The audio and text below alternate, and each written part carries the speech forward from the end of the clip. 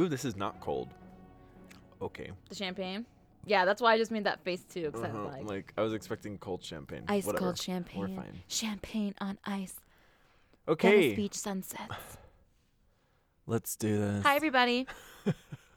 Hey. Hello. It's 4:11 p.m. and we're drunk. Yeah, what's up? Starting to Welcome feel to it. another exciting episode of Anyways, How's Your Sex Life? We are your drunk hosts. I'm Chana. I'm Corey. Welcome to episode 60. 60. So close. So close to y'all. 69. We're so close. And episode 69 is in April, and the whole month of April is 420. Yes. So it's going to be a good time. But anyways, I'm excited. we're here, 60 episodes in. That's a lot of episodes. Oh yeah, So thanks for listening. we're good. Let's get into your affogato fact. So yeah, we don't have any announcements or anything special like Other that. than the fact that Simone and S'mores are with us today. And S'mores is we're all currently- pumped. It's the middle of the day, Yeah, so like they're wide awake. They just napped for the past, 8 hours, so they're Yeah. here. so they're basically here. S'mores is just like fiddling with something under the couch while she's flashing her pussy. Yeah, doing, It's super fun. like mother, like daughter. And Yeah. then Simone is nooking somewhere. Again, like mother, like daughter. Yes, I love it. So let's get into your affogato fact. Yeah, my affogato fact. So mine today, because it is Women's History Month, Yes, which it we is. figured out that it's not Women's Appreciation Yeah, Month. it's Women's History Women's So I lost like 100 women points. I lost 1 billion. Yeah. Because I had 1 billion. Because you had 1 billion to begin with.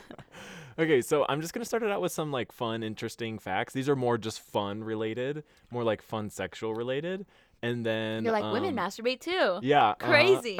Oh my God. And then and then I'm gonna talk about a fun, interesting, like badass bitch, and then I'm gonna go, and then like next week I'll be a little bit more a little not interesting, but I'll be more Ooh. informative. I know, right? Oof. Next week will be a little bit more interesting. So we're going to focus less on women and Yeah. focus more on other things. More on men. more yeah, on like people men. with dicks instead of We're people going with to talk vaginas about the great men that helped the women's movement. that have been overlooked by herstory. Yeah. Herstory, you know. Uh, Speaking of, today's RuPaul. oh, yes. Today it's is the RuPaul. season 12 premiere of RuPaul's Drag Race. Also, Also, I love like reality TV, but I've never gotten into RuPaul. I finally watched season 4 and 5, which are supposed to be really good seasons. And I really I'm into it now. But I think it's definitely something I don't want to watch alone. I want to watch with like a group of people. Oh, yeah. Or for me, like watching reality TV shows alone is like the ultimate You're like, pleasure. that's my pleasure. Mine's horror movies. Also today, Lady Gaga's Yes. Stupid Love came out. The most important announcement of this entire That podcast. is the announcement. The song of the summer, which was released in It February, was released in February. has happened. Summer's over. Just Yes, summer's it's done. It's Halloween time now. Because like Happy I Halloween. listened to it at least 5 times on repeat on the way over Yeah, here. it's so good. It's so fucking that good. dugga dugga dugga dugga Yeah. dugga dugga that like synth in the background. I want every song that has that, and just like I want that to be played. Yeah, I want to that. go clubbing desperately in that song Yeah. because everyone's gonna be like, Fuck, yeah. everyone's gonna be just fucking losing it. Those are announcements. So Very my faggot important. fact. Now let's do some fun facts about women, and then I'll get into the girl we're talking about today. So about 2% of women have supernumerary. We're starting off strong. Yes. Which is having a third nipple. Oh. So about 2% of women have a third nipple. I do not have a third nipple. Sorry, Um, people who masturbate to my voice. Women live longer than men. Yeah. So we've all sort of known that. We've always heard that. But it is partially because of their immune systems, which age slower than men. Ooh. No idea that was like one of the accredited reasons why. Ha! You're gonna get the coronavirus before I get the coronavirus. I'll be fine. We'll be good. No, we don't have health I insurance. am going to LA. You're flying on a Like maybe plane. tonight or tomorrow, yeah. So the richest woman in the world is Christy Walton. She's worth $41.7 billion. Good for her. And she inherited it from a stake that she had in Walmart, which is basically most of her fortune. Good for her. In the 16th century France, women could charge their husbands with impotence as a reason for divorce. Yes. Damn, bitch. Get it, France. Get it. The convicted husbands would have to prove themselves in a public trial through successfully ejaculating. Oh my God. That's so fucking awesome. Oh my God, I love that. Such a weird time. Does that still exist? I know, right? A woman's clitoris grows throughout her lifetime. Did you know this? Yeah, by the end of your lifetime, you have a 7-inch clit. Oh my God! No, I I'm had just no kidding. It's idea. not 7 inches. I had no idea that your clit grew. I did not know your clit As continued you got growing. older, yeah. So this means that many women in their 40s and 50s have stronger orgasms as they did in their teens and 20s because your Ooh. clit is bigger. Can't wait for my 40s I and know, 50s. right? Oh my God, I had no idea. That's so cool. Big old clit. There was a 1770 bill that proposed in the British Parliament that suggested that any woman wearing makeup should be punished for witchcraft. Oh, yeah.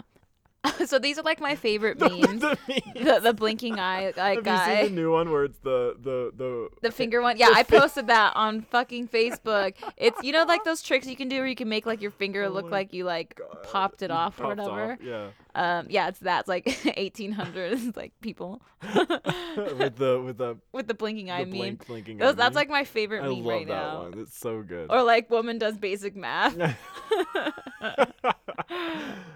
So the last one that I have is women first began. So I'm actually gonna do a whole faggot fact on this.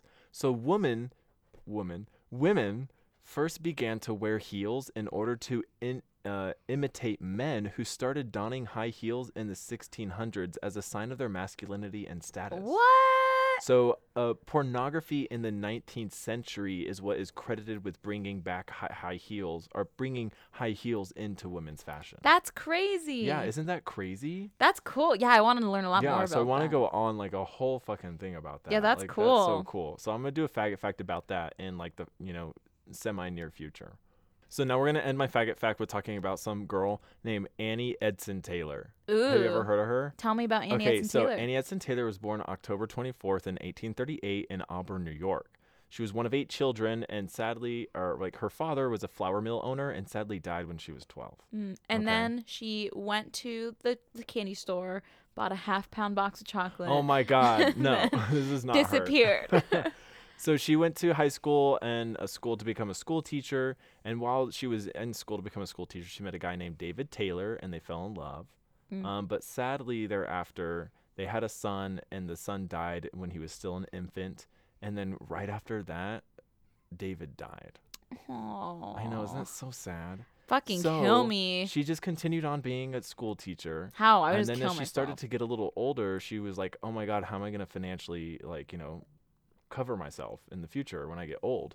And so she devised this plan, this publicity stunt, to be the first person to go over Niagara Falls in a barrel. Oh my God. Okay. Yes. I now know what you're Do talking you know about. this story? Yeah. Okay. I had no idea this was a thing at all. Keep on no going. idea. Okay, so This is fun. Taylor used a custom-made barrel from her trip constructed of oak and iron and padded with a mattress. So several delays occurred in the launching of the barrel because nobody wanted to be the one to push her off the edge because they would be like, oh, I just assisted this suicide or killed her or whatever. Yeah. So 2 days before Taylor's own attempt, they did use a cat, which was sent over Horseshoe Falls in a barrel to test the strength of the barrel, if it would break or if it wouldn't. The cat survived the plunge over the falls, and it took 17 minutes for them to get the barrel back. And when they found the cat inside the barrel, it was bleeding from its head, but she was still alive. And it was also a girl, so fuck yeah. So they do refer to the cat. So yeah, question mark, yay? If someone did that to my cats, I'll slit your throat right now. I'll just tell you that. I'll fucking kill you. So yeah, the cat was bleeding from its head, but it was taken care of afterwards, but still animal cruelty. And it lived a long, healthy life, though. Yes. Okay. Then on October 24th of 1901, on her 63rd birthday, Jeez. the barrel was put over the side of a rowboat, and Taylor climbed in along with her lucky heart-shaped pillow. After screwing down the lid, friends used a bicycle tire pump to compress the air in the barrel. The hole used for this was plugged with a cork, and then Taylor was sent adrift near the American shore, so not the Canadian shore, of Goat Island. Okay, so people watched from the shore and from boats as Taylor's barrel went over the falls and disappeared before finally being discovered 20 minutes later downstream. She's like, bye. She's like, bye, bitch. Taylor was discovered to be alive and relatively uninjured, except for a small gash on her head. Oh. Just like the cat. I wonder what the cat's like on the sidelines, like flipping her off. So after the journey, Taylor told the press, "If it was with my dying breath, I would caution anyone against attempting the feat. I would sooner walk up the mouth of a cannon knowing it was going to blow me to pieces than make another trip over the fall. Oh my God. I love that. So basically, she never got like a crazy amount of wealth from this publicity stunt. She's like, God fucking damn it. Yeah, she wrote a memoir about it and got some money off that. But at the same time, somebody like took her, and so she got some money from that. But then somebody stole the barrel and took it Aw. away, and then she hired detectives to find the barrel and spent most of the money she made off of the memoir to get the barrel back. Aww. Isn't that really sad?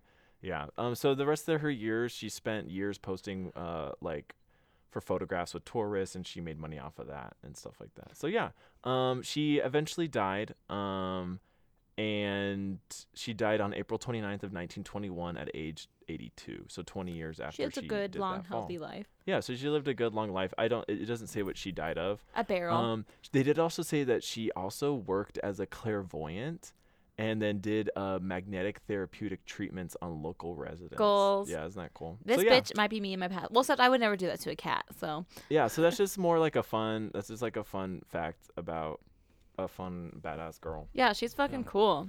Yeah, so just a fun little Wish she made more money though. faggot fact. Yeah, I wish she made more money, but that's badass to be like, yeah, you just like, I've never seen Niagara Falls in real life, but I've seen pictures and Yeah. just like, if somebody was like, hey, I'll give you $100,000 if you get in a barrel and go over that, I'm like, one, claustrophobia. Yeah.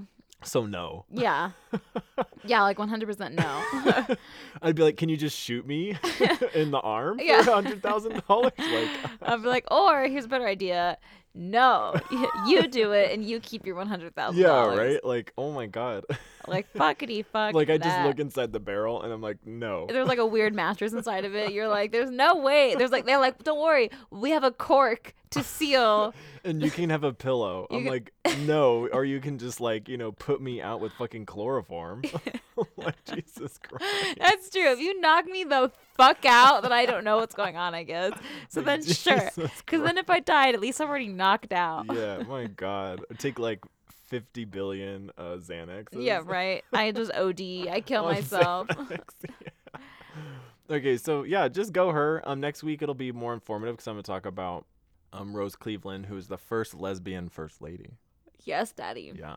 So there's more lesbian first ladies. Lots of lesbians. Yeah. I'm lesbians a all lesbian over. first lady. Lesbos all over. Well, let's go through my spooky scoop then. Okay, let's do it. So so as you guys know, I am talking about cults this month. And if you did not know that, well, now you know. The whole entire month of March is cult month for me because Yes, cults are Month fun. of cults. And I love researching cults because they're really hard to research. And so it's kind of challenging. It's a good time. Yeah, they get very convoluted. So all of my spooky scoops for this next month will also have to be, like, they're all going to be about cults, just to keep this like ongoing theme. So today my spooky scoop is about like the definition of a cult. And we're going to go through some of the subcategories of cults. Ooh. Okay. So Does Mormonism fall under this? I guess Mormonism can go under polygamous cults. Yes. Or like racist cults or Yes. political cults. I mean, not yes. It could go but- under like a lot of different categories. So what is a cult? In modern English, a cult is a social group that is defined by its unusual religious, spiritual, or philosophical beliefs, or by its common interest in a particular personality, object, or goal. Now, there are different categories of cults that we're going to go through over like the next few episodes and all that fun stuff. Those categories are destructive cults, doomsday cults, Whoa. political cults, polygamous cults, racist cults, and terrorist cults. And today we're going to talk about destructive and doomsday cults because they're both kind of short. Yeah, I would say like Mormonism covers like Half of that. somewhat doomsday cult. Somewhat doomsday, but yeah. definitely racist and polygamous cult. Yeah, and political in a way because like they Well, and political because like Joseph Smith ran for president and Yeah. shit like that, and they had like and then like the Prop 8 whole thing. So yeah, like that oh can fall well, under that yeah, oh my category. God, and then they like also were just like, what would fall under because they had the blood oath. Because it was like the people who killed, like in Missouri, it was legal to kill a Mormon even until like the 90s. They just saw the law and they're like, oh, fuck, we need to get rid of this. It was literally legal to kill a Mormon. Until in the Missouri, 90s? In a county in Missouri. Yeah. Really? Yeah. Uh-huh. I don't know if it's exactly the 90s. That's Either a good the 70s or spooky the scoop. 90s. Oh, please, God, let me remember this for the future. But no, yeah, when they moved to Missouri and they were like super, before they moved to Iowa, what is it? Nauvoo? Utah? Before Oh. they moved to Nauvoo, Illinois. not Iowa, sorry. Before they moved to Nauvoo, they were in Missouri, and the governor mandated it was okay, like it was legal to kill a Mormon. He's like, get these culty motherfuckers. Yeah. So in that law lasted for a while. That's crazy. So the people who killed those people and the people who killed Joseph Smith, you used to when you did the endowment. Sorry, I'm like interrupting. No, I'm like drunk, this is really interesting. When you used to do the endowments and do your endowments in the temple, you would take a blood oath. And it would literally be like, you will avenge the death of Joseph Smith and the early saints. What the It might have just been avenge the death of Joseph Smith, and so you could kill the descendants of the people that killed Joseph Smith. I'm not joking, Chano. We were in this cult. Oh, Liza Feather. Christ, take the words out of my mouth. Take the words out of my mouth. What is wanted? Handshakes. Here's my Freemason handshakes. Yeah. So there's that. And like it was like until the 1920s they like had that blood oath. Man, what a good loophole that would be though. If you're like an angsty teen and like in Missouri and you didn't want to be Mormon and you're like live in this county, you're like, fuck, I can just kill my parents. Kill a fucking Mormon. You're like, I'm gonna just kill my parents. And that's sad. That's horrible. Like that's crazy sad and horrible for them. They just wanted to follow their religious beliefs. Yeah. But like, damn. Yeah, that's crazy. Fuck. Yeah. Cult. So we're going to talk about destructive and doomsday cults. So a destructive cult, so this generally, and you're going to recognize, like I'm going to talk about these cults and you're going to be like, ding, ding, ding, like hear the bells, like thinking about famous cults. Yeah. Specifically with destructive cult, because whenever you think of a cult, this is kind of what you think of. Oh, Because yeah. you think of Jonestown, Jim Jones. Good. One of the best episodes I've ever done. 6? Episode 9, I think. 9? Okay. Yeah. So a destructive cult generally refers to groups whose members have physically injured or killed other members of their own group. Shit. So psychological. Well, oh man, I'm drunk. Have we ever talked about whenever we say, do you still say drunk, or is that just me? I still say drunk. Or, do you know where that comes from? I That don't. YouTube video? I don't remember at this point. Oh We've my been god! saying Okay, for years. that's another tangent. At the end of this episode, I will tell y'all the link to search on YouTube to go to that. Will and you though? watch You're it. gonna forget. I Just will tell us so now. forget. Okay. Just tell us now. Okay. I actually don't know how to get to it. I so would bet you. Okay. I literally a barrel push over Niagara Falls. That if I you would remember forget? it too. Yeah, that you'd Oh, forget. I would. I'm on your side of the bet. What? I actually Jack. literally can't find it. So What? let's just continue on with our lives because I don't know, like unless I saved it in one of my playlists on YouTube, like I don't know. Psychologist Michael Langan, or Langon, I don't know how to pronounce his last name. He is the executive director of the International Cultic Studies Association. I found it. Sorry, Jenna. I'm What is trolling on it? you basically right now. What is it? Okay, so if you go onto YouTube And you type in two girls. and you type in one cup. YOLO by Michael Cusack. If you type in YOLO, Michael Cusack, the thumbprint it's like a crudely artistic cartoon drawing of a woman with a phone up to her head, and the background is purple, and it says YOLO. If you just watch that, like, one, you will be disturbed, but two, I you will remember know this when now. we go, "Drunk." I remember this. Yep. It just came back to me. Yep. Okay, I'm done interrupting. So this dude, psychologist Michael Langan, which again, I don't, like, we're getting stuck on his name. I know. Unknown what his name is, but this bro Michael, he is the executive director of the International Cultic Studies Association. Can I have that job? Yeah, I read that title and I was like, that's Corey's dream job, probably. He defines a destructive cult as, in quotes, a highly manipulative group which exploits and sometimes physically and or psychologically damages members and recruits. So it's basically Damn. saying the same thing. Destructive cults are people in the groups hurting other people in that same group. Yeah. Now, these cults are usually founded by charismatic leaders who manipulate their followers into doing whatever they want them to do. Now, think of Jim Jones. Like, Jim Jones from the Jonestown People's Temple. Like, this is the perfect example.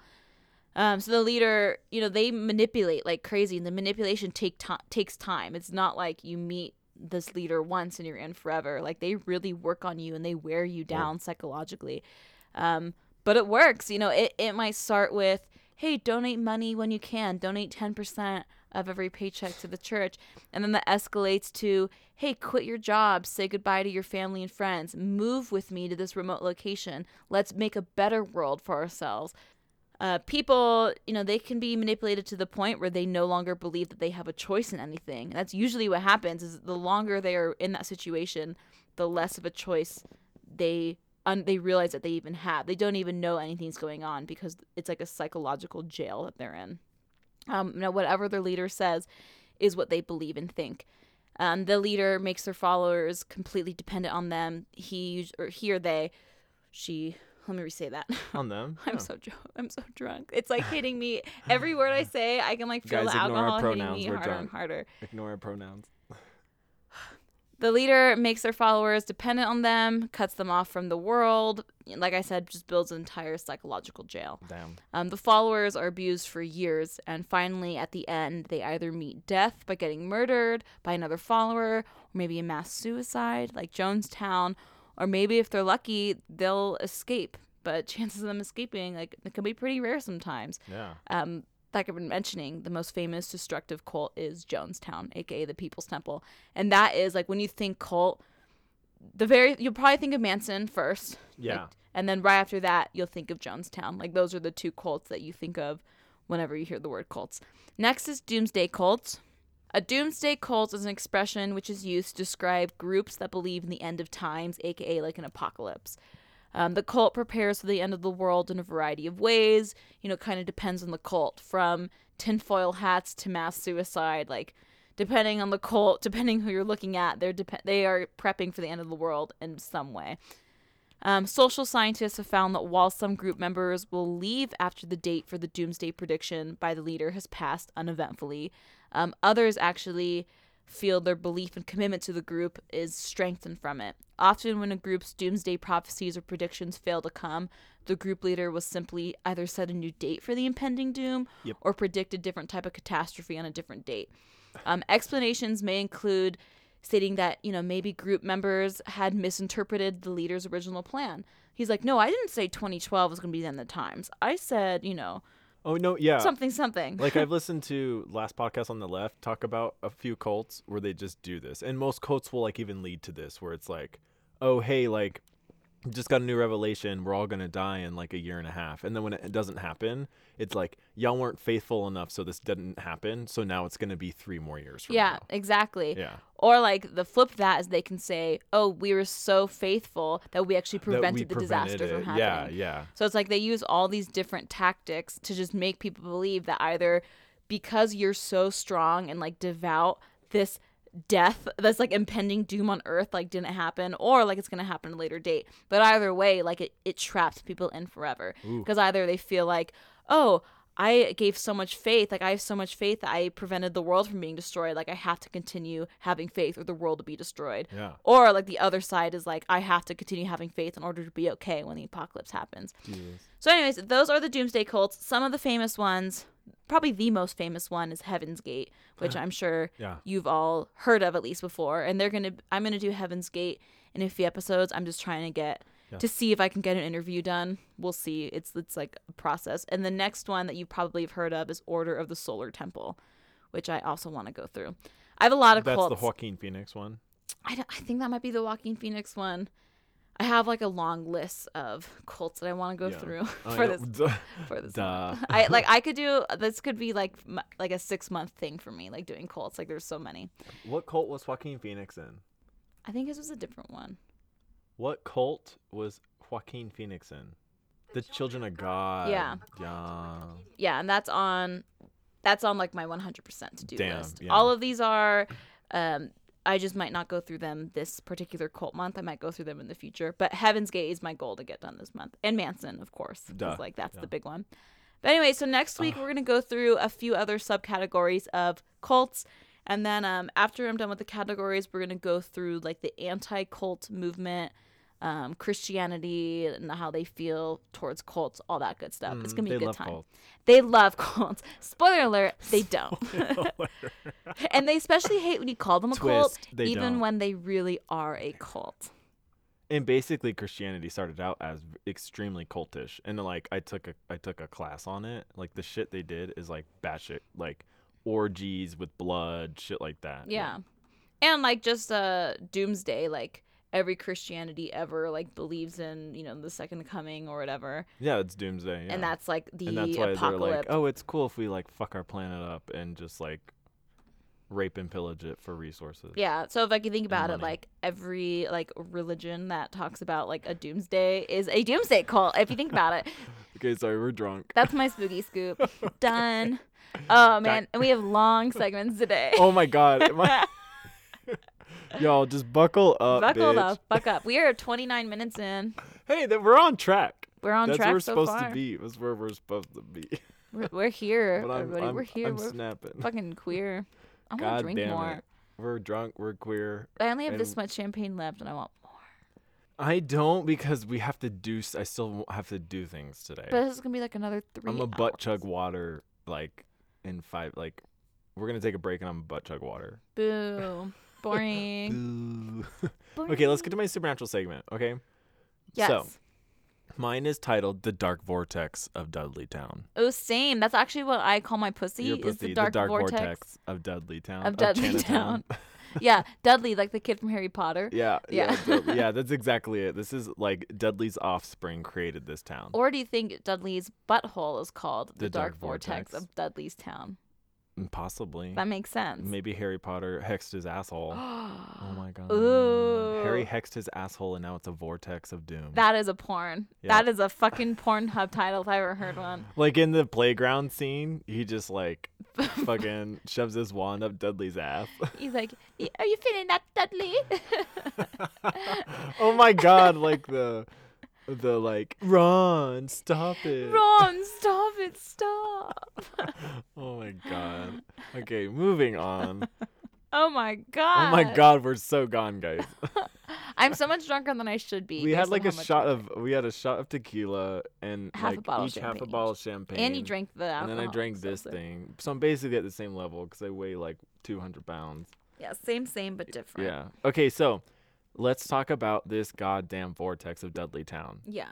Dudleytown, before we get to the actual Dudleytown and the existence of it, we need The to go butthole. back in history. Oh. So we're going back in history and we're going to the curse of the Dudley clan and where that comes and how that transitions into the curse of Dudleytown. Yeah, this is 100% Harry Potter. Yeah. This is you just like start reading from the first book in Harry Potter. I'm like, Chapter 1, The Boy Who Lived. I'm like, Corey, you did not research at all. You're reading Harry Potter. We're getting I sued. just read y'all Harry Potter. Oh my god. Would y'all care? No. Would J.K. Rowling care? Yes. But it's okay, J.K. Rowling. You're gay, so no, you can she do it. isn't. She's bad right now. She's in the doghouse. Remember? Why? Because she said she like supported some like really anti-trans Oh, quotes that somebody said on Twitter. by J.K. Rowling. Yeah, so we don't know where she stands. I don't know. Like I don't control the Twatterverse, and I just fuck off Twitter. Like Twitter can fuck off. Anyway. And so can J.K. Rowling. No, yeah, probably. The curse of the ill-fated Dudley clan began back in England, where Edmund, y'all, This is like, okay, everyone pause, put on your history pasties, because we're like, focus. what do your history pasties look like? Okay, pause. This is important. Everyone imagine what your history pasties look like because this says a lot about yourself. Okay, mine is like an Andy Warhol like depiction of Miss Shively, my world history teacher. Ooh. And it's like that, but then like around that there's like the edging of it is like the Grecian zigzag because I love Greek mythology. Ooh. And then there's just like a sprinkle of salt on it because one of my favorite history books is the book titled Salt and how salt has affected world history. Ooh. Mine's just like a glittery stack of books that has like a tassel or two. Yeah. That's it. That's my history. There's like PC. no emotional Oh, it's connection. foil too, like a Pokemon card. So Yeah. when you move around, it's like ching ching. Yeah. Ching, ching. There's like no emotional Yeah. backside of it. It's just a fucking stack of books that are Just sparkly. books with tassels. yeah, books Mhm. sparkly. Oh, and when I nippled. jiggle around, the salt spills out all over the place, sort of like a tassel. Yeah. Ooh. So I can have a Ooh, 3D so like effect. whenever you need to add salt at like the dinner table, you can just get up. Oh and be yeah, like, I just jiggle it. I'm just like, you like go to like a fucking 5-star restaurant. You're like, I'm like, I want somebody across the room's like, I want some salt, You're and I'm like- like, no, I got this, and I just glide. or whenever we take tequila shots, you're like, Oh. lick my nipples. Yeah, lick my nipples, lick my pasties, not my nipples. Okay, so those are my history pasties. So what and do Jana's yours history look like? pasties. Message us about it. Let's go back to 16th century England, so the 1500s. I always Pre-Harry do Potter. that because I think y'all are stupid. I don't think y'all are stupid. Yeah, pre-Harry Potter. Pre-Harry Potter, okay? So Edmund Dudley was an English administrator and financial agent of King Henry VII, okay? He served as Speaker of the House of Commons and President of the King's Council. So after King Henry VII died in 1509, he was, succeeded by King Henry VIII. He's the one who, like, super fat, super sexual, is considered to be bisexual because he just had sex with men and women all the time. And then he was also the one who chopped off everyone's head. Okay, yeah, I was like, So isn't he the divorce, head chopper? suicide, or beheaded, got away, or something like that. There's a little rhyme or something. You can talk about it. When Henry VII died on April of 1509, on the 21st, on the 24th, he was arrested and taken to the Tower of London. So he and another guy by the name of Epson were accused of plotting to basically like hold money or fuck up the money of Britain, and Okay. they were beheaded. Okay. They were just like, okay, cool, we're taking you here. The English like state or whatever you want to call it, monarchy, is like super in debt or almost in debt, and so we're just gonna use y'all as scapegoats and behead you and say it was your fault, And this even was though it was Dudley. just the spending of the king. And What? this was Dudley they beheaded. Yes, this is Dudley. The OG Dudley. So from this day forth, when he was killed or beheaded, when he was Yeah. executed and beheaded, it is said that his progeny was cursed with death and darkness for So, the like, rest of their days Thanks, because he ancestor. betrayed the crown. Okay, so let's get into his fucking progeny. Okay, Yes. so pasties, rub your pasties for a second and focus. Yeah, my okay? tassels are shaking. So his son, John Dudley, the first Duke of Northumberland, whatever. Okay. He was an English general, admiral, and politician who led the government of the young King Edward IV. So, to focus, after Henry VIII, he dies because he's not healthy at all. Because here we are. And so his I think his grandson, or one of his grandsons, is King Edward the Sixth. Sorry, is King Edward the Sixth. Okay, and so this guy John Dudley is basically a general and admiral that is under him and close to him. Okay, Okay. this guy John Dudley is working with King Henry VIII because his dad died Yeah. recently, and he's like working with King Henry VIII, and they're like, okay, hey, I'm gonna die, but hey, it's gonna go to King Edward VI. Then he's like, okay, cool, I'm king now. But King Edward VI was young; he was very young, and he actually went crazy, not like crazy, but he got sick and died at the age of 15. Whoa. Yeah, so That's this sad. guy John Dudley, which is now the son, is like, okay, hey, cool, like I'm your basically advisor. That's like a super big summary of what this guy really is. He's the hand of the And king. he's like, okay, cool, so I'm gonna go with you, and like you're getting sick and you're gonna die, and based off of ancestry and whatever, it should go to Mary or Elizabeth or whatever. The next in line should be Mary, Queen of the Scots or whatever. Yeah. Or Elizabeth, okay, with the Irish. So John Dudley, as I said, was basically the advisor, to super sum it up, an advisor or in the advising court of King Edward VI. Okay, so he's like a young teen. He sort of gets really sick. And so when they're doing this, they're like, okay, cool. So like it's going to go to Queen Mary Queen Mary, who is known as Bloody Mary. She's Mary the First. Or it should go to somebody else. I think it's Queen Elizabeth as well, who's Irish. I don't know if that's correct, so like please don't quote me on that. So basically, it's going to do that, and they're like, okay, well, let's devise a plan instead and keep it in our families who are Protestant and not Catholic. Because as we did with the Pendleton Witches, we talked how this is the great, I forget what the official title is, but it's basically like a reformation of the English people, or the people under the English crown, denouncing Catholicism and moving to Protestantism, I believe, to be Protestant.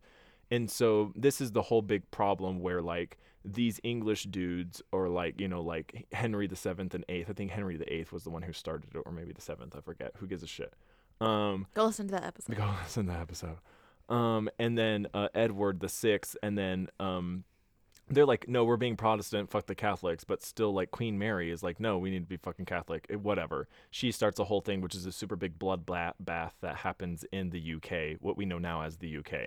So we don't need to get into that because this is a supernatural podcast, but also history's sort of fun. It's also like our history pages are on. And, yeah, our history pages are on, and yours are too. And if they're not, fucking leave. Yeah, then like, bye.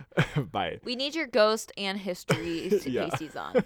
Like your ghost panties and your history pasties. And your history pasties. And that's all we want because it's Pride every day. So just walk around in your panties and your pasties. S'mores. Okay, so what happens is they're like, okay, you're going to die at 15. So let's try and keep this in our family and keep this Protestant. So we're going to give it to this girl named Lady Jane Grey, who just happens to be John Dudley, the guy we're talking about, the advisor dude. Yeah. Her or his daughter-in-law. He is married to one of her sons. So historians are like, ooh, who came up with this idea first? Did John Dudley just want this in his, his blood to become like king, and, to become royalty or whatever, stuff like that? Nobody really knows. So they try to do this, but the advisors, or the privacy, I believe, of England was like, no, we support Mary, so fuck you. So he's beheaded. Done. He's also beheaded. Holy shit. Literally. They literally like do a campaign and like go to Scotland or whatever, and like on their way there they're like, oh, the privacy, I think they're called the privacy of England, is like, no, we support Queen Mary. And they're like, no. And they're like, he's like, oh fuck. So they're taken back to the Tower of London, that whole like complex, and he's killed and beheaded just like his father. Okay, that is like such an overreaction for like a suggestion. He's oh my god, everyone's beheaded. He's like, I have an idea. Like he like puts. It was more like a political conspiracy, because they're like, hey, it should traditionally go to Queen Mary. Yeah. But like they're like, no, we have this other idea, and they're like, they're like, no. He like puts his suggestion in the suggestion box, and like his fucking gets beheaded like someone's right there. like, no. Yeah. Sorry, the suggestion box isn't really a suggestion box. Okay, so now we're gonna go and talk about two different sons of this dude, who are also Dudleys. Also be beheaded. So the first son that we're going to talk about is his actual third son, which is called Robert Dudley, who is the first Earl of Leicester. Okay, so he basically is like, at the beginning of his life is like, fuck, I used to be super high, but because my father and my grandfather were killed and beheaded because they're basically considered quote unquote traitors now, like I'm fucked up. He basically makes this like, I don't know, he does some shit and becomes really important and when Queen Elizabeth is like ruling over Ireland and then England or something like that. I don't know exactly. Y'all didn't need to go into this. So like, she is a queen of England eventually, but she is a queen of Ireland before. Bitch. I don't know. So anyways, he like becomes one of her advisors, or like in her court or whatever you want to say. And basically Queen Elizabeth is like infatuated with him. Ew. And he likes her as well. But for some political reasons, they can't be together. So he has a first wife who at the age of 18 falls down the stairs and dies. So it literally says, in a certain chamber, this is quoted, in a certain chamber, she had fallen down the adjoining stairs, sustaining 2 head injuries and breaking her neck. Her name's Amy. So Amy Dudley was found at the bottom of a short flight of stairs with a broken neck. Her headdress was still standing undisturbed upon her head. So people are like, she was killed. Bitch, she was killed. Like, she is not. Shit. Yeah, and so like historians argue whether or not she was actually really killed or she really did fall. Blah blah blah. Yeah, blah. She was murdered. She was fucking murdered. Like 100%. She's my next fucking spooky scoop. Oh is yeah. her So like murder. she was fucking murdered because like Queen Elizabeth wanted him to marry her, and vice versa. So there was Yeah. sort of just like this whole like push and pull of like, I like you but you like me, but there's like this lot of political pressure to not be together, Oh, etc. Romeo and Juliet. Exactly, sort of shit like that. This guy, Robert Dudley, who is now the third in line that we're talking about, has a son who's named Robert whatever. Junior. He's the second Earl of Essex. Okay, so he was also favored by Elizabeth because basically the dude that we were talking about before, Robert, or who is Robert Sr., I guess you could say, just in this like instance, Yeah. Robert Sr. eventually married another person later in life, and like Queen Mary was like, fuck this bitch, and like Queen Elizabeth. in modern Elizabeth, thank you, in modern translation was like, fuck you, whore, fuck this bitch, fuck y'all, because she was just so mad that he eventually married some other person and didn't end up marrying her. It happens. It happens, yeah. So she like denounced them from the like political courts, and they were like sent off. She's like, fuck you, fucking bitch. I'm gonna take your Literally. wealth. I'm gonna take your home. Yeah, I'm gonna hide your destroy kid, you. hide your wife, because I'm gonna come over here and rape y'all all. Yeah, she's like, fuck y'all. So basically, Jealous ex-girlfriend. I yeah, love it. no, seriously, she was like mad as fuck. But somehow his son, who is also named Robert, so we'll just call Robert Jr. right now, he's the second Earl of Essex. He eventually became favored by Elizabeth as well, even though she had bad blood versus, for Robert Sr. and the wife. He was placed under house arrest following a poor campaign in Ireland during the 9 Years' War in 1599. Cool. So in 1601, he led a coup against the government and then was also executed for treason. So now he's like, Bye. so now he's the the third one executed for treason. Robert Sr. is actually the only one who like died and just died. Now we're going to go back to before the Roberts, and he is another this is another son of the second dude. Tier 2 dude. Tier 2 dude, which is John Dudley. Yeah. Okay. So he's a brother of Robert Sr. Okay. So, or half brother or whatever. Okay. So, That family, they spent Christmas together. yeah. So this guy is the guy who was married to Lady Jane Grey, who Okay. they tried to make queen. Yeah, and yeah. king. Okay. And then, like, because of that suggestion / political conspiracy, he was beheaded. The older guy, the dad. Oh yeah, yeah. So basically, it's semi-quick with him. He was also beheaded along with Lady Jane Grey, along with Poor lady, what's she's his just name? like kicking it. She's like, "What the fuck?" She was like, I was having fun, and then you tried to make me queen, and now I'm dead. Yeah, she's like literally. She's like, "I just wanted to like be like rich." Yeah, so she and he were executed along with John Dudley, and Bye. in the same place as the other father, Edmund, the OG dude, Edmund Dudley, were executed with. Okay. Damn. So I know this is ridiculous. If you want to fast forward, you just can. But I think this is fun. This is fun. And This I is might fun. not Like, edit it out. Yeah. Okay. So keep going a little bit more. To also make matters worse for the Dudley and the Dudley curse, Guilford's brother, which is the brother of this guy, which is another one of the 13 siblings or 13 children of John Dudley, who is the second guy in command. So we have Second Edmund tier. Dudley, who's the OG, and then you have John Dudley. Okay, wait. Well, let me see if I got this. Yeah. Because if I got this, that means for sure our listeners got it. Yeah, too. because we drunk. Okay, so Edmund was the first guy. Mm-hmm. Then we have second tier, which is like John or whatever. Yeah.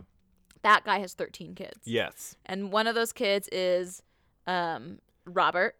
And the other one is Robert the guy Sr., you and just then talked Robert about. Who's Jr.. just Robert. So it goes like John, and then like off branch Robert, then Robert Jr. Yes, and then we're done with that. We're done with that. So then you went to the other one, which is he got He beheaded with his wife, Lady Jane. Yeah, and that's Lord Guilford Dudley, who I did not say his name yet. Oh, So okay. that's the wife of Lady Jane, Lord Guilford Dudley. Okay, so then Guilford and Lady Jane were also beheaded. Okay, Yeah, so then another brother of Lord Guilford and John Senior or Robert Senior yeah. is a brother who returned from as a brother who returned from France being like a military officer, and he brought home a plague that spread and killed his officers and troops and like destroyed an entire like military campaign. He brought home the coronavirus. How rude. He That's like went and had crazy. sex and was like STD, and then just like had sex with all these dudes. I'm just joking. That's totally made up. That's what I hope happened. That is insane that he like accidentally killed an entire troop of soldiers. So this sickness wiped out massive numbers of British soldiers and eventually spread throughout the country, killing thousands. He's like, whoops. Sorry, guys. He's like, that pussy bomb, though. Yeah, he's like, but that fucking pussy was bomb. Right. Okay. Then the cousin, like, this is difficult. Touch your pasties. Yeah, they're like clenched. They are clenching hard to my tits right now. Yeah. Like, my nipples are hard. They're like, they're fucking then there. the cousin Okay. of the father of Lady Jane Grey. Okay, so this is unrelated to the OG family. Yeah. Kind No, of. this is Lady still... Jane was the daughter-in-law of the you guy. would think, but because this is England and this is royalty, it's still all mixed up. I'm getting to it. So the cousin of the father of Lady Jane Grey, who is also the second cousin of John Dudley, the second guy who has the 13 children. Yeah. So this is the second cousin of the guy who has 13 children. Oh man, it's cousins fucking cousins. Yeah, yo. Second cousins. Second cousins fucking second cousins. Tomato. Same fucking thing. Cousins fucking, like, family reunions are still Akko Taco. Agreed. Okay, so this guy, his name is Henry Dudley. He is a conspirator. And he also basically, he died because he got pardoned by Elizabeth, Queen Elizabeth, who was in love with the dude. With Robert. Yeah, which with is Robert Jane's Sr. brother-in-law. Yeah. Fuck. Which is his like. Sorry, this cousin, is fun. Is this cousin-in-law. fun? I'm having fun. This should be a soap opera. Everyone, yeah, exactly. I mean, The Crown is on Netflix. Go watch it. It's basically this, but like in 20th century. This is fun. I'm having a good time. So tell Carl to write this. Right? You should write this. I should write this. So Henry Dudley is this dude. He's the second cousin of John Dudley, the father of the 13 sons, or not sons, siblings, because there are some sisters. Okay, so Henry Dudley, he was known as Henry Dudley the Conspirator. He conspired against Elizabeth, and then because of also like somehow he sent some people to do a coup as well, and all of those people and Henry Dudley was supposed to be with them, but he wasn't because he got caught up doing something else. They all got beheaded, or they got hung, and then after they were hung, they were beheaded and buried separately from their heads. Why? I don't know, just to be like cruel. That's like barbaric. Yeah, he was then in exile in France for a bit, and then Queen Elizabeth was like, "You're chill" for some reason, and then he came back. So that's something to do with Henry Dudley. Then his son Roger Dudley was a captain in Robert Dudley, the first Earl of Leicester. So I believe that is Robert Sr. That is Robert Sr. So he was a captain in Robert Dudley Sr.'s army. Okay, Man, it is assumed that through documents he died in the siege of Zutphen, which in 1586, which is in the Netherlands. Man, okay. Did they only have like 10 names to choose from? They're like William, Robert, Edward, David, yeah, George, Henry. Yeah. There we go. There we go. And then like Elizabeth, Mary, Jane. Period. So this Roger guy, who is the son of the second cousin of John Dudley, which is the guy who is the son of the OG Edmund Dudley. Okay. Oh. He has a wife named Susanna Thorne Dudley, and they have 5 children. Of these 5 children, one of them is named William Dudley. Again. Okay. So, and one of them is also named Thomas Dudley. So now forget all what I just said, except for that was fun. So Roger and Susanna Dudley have 5 children. 2 of them are important. What we're gonna follow from now on. The other 3, fuck them. All what that was matter? just fun. The other 3, fuck them. Fuck y'all. So, William Dudley is William Dudley's great grandsons, Albert, Basil, Gideon, and Avril. Like Avril Lavigne. Nice. He was a skater boy. She said, "See you later, boy." Na, na, na, were killed and then replaced by the CIA. Oh yes, I love that in theory. 2004. I fucking love that theory so much. And like the Katy Perry's actually the super famous. What? Simone's like, what? Is that s'mores? Yeah, it's s'mores. Oh, s'mores. There's like so many fun conspiracy theories. I love out there. fun conspiracy theories. I'm gonna get into some later. So. I hate ones that are like true because they're true. But yeah, it's sad. Okay. I hate when conspiracy theories are actually just real like facts. William Dudley's great grandsons, Albert, Barsal, Gideon, and Avril Lavigne, just to sum it all up, established Cornwall, Connecticut. They moved to Cornwall, Connecticut, and they moved to the like hills next to it. This is summing up a lot of history, but they moved there, and in their like little section of the town of Cornwall, or like the whole thing of Cornwall, is named Dudleytown. Okay. Oh, that's fun. Yeah. So Dudleytown is not an actual city. Cornwall is the city, but then the town, like the part where most of the Dudleys moved to over the years, it was literally like 15 years It's or called whatever, D-Town. became known as D-Town, Dudley. Okay. So Dicktown. the name was given at an Dicktown. unknown date to Cornwall that included these family members. Okay. So then the other one, Thomas Dudley, which is one of the five, two of the five that I told you to know about. Yeah. Thomas Dudley is actually a really renowned dude. He moved to Boston and became a super legendary figure. Like there's a literal town square that is known as Dudley Square that's named after him. That's cool. But sadly, it's like one of the first places where like slavery auctions happened. So, and they actually tried to change his name because there isn't any record that Dudley ever owned slaves. So they were going to try and change it to like, erase his name or just like, what's a good word? Clear his name, I guess. So that it's not like associated with something They're that's like, so horrible. He like, wasn't a bad guy. Exactly, yeah, because they say he never owned slaves, but they tried to do like a modern vote for this, and they said no, just keep it Dudleytown or Dudley Square because that's what it's supposed to be in Boston. So there's a square called Dudley. To this day, Dudley Square. Still current mood. So all of what I just said that connects Edmund Dudley, who got executed because Edward VII died, and Henry VII died, and Henry VIII became the king, the guy who like executed his wives and beheaded his wives. Yeah. All of that and the curse that comes with that is super speculated to link to these people. I found this link directly through the second cousin who links down to these Albier, Barsal, Gideon, and Avril Lavigne from Wiki. But then there's also accounts that are like, hey, this doesn't connect, blah, blah, blah, blah, blah. And I'm like, okay, whatever, who cares? But we're continuing on. Okay, but that's just like a side note. They connect. They connect because I found it on Wiki. Because we're here, we're telling you it connects, so fucking connects. Yeah, so fucking believe me. The area was settled in the early 1740s by Thomas Griffiths, and then by 1753, Dudleys from 2 or 3 different lines of the family settled in that part of the town, dubbing it Dudleytown, as I said. Records indicate that the land around Dudleytown was once Native American Mohawk tribal grounds. The nearby mountains are also heavily shadowed in the area, and it doesn't have a lot of sunlight. So the woods were later dubbed or give like the name of the Dark Entry Forest. Spooky. So remember that. Spooky. Okay, we're done with Hershey. You can take off your fucking pasties, and now you can just like open them up and receive the ghosts that we're about to talk about. Now we can put on our ghost lingerie. Yeah. What does yours look like, Corey? My ghost lingerie? Yeah. Mine is just...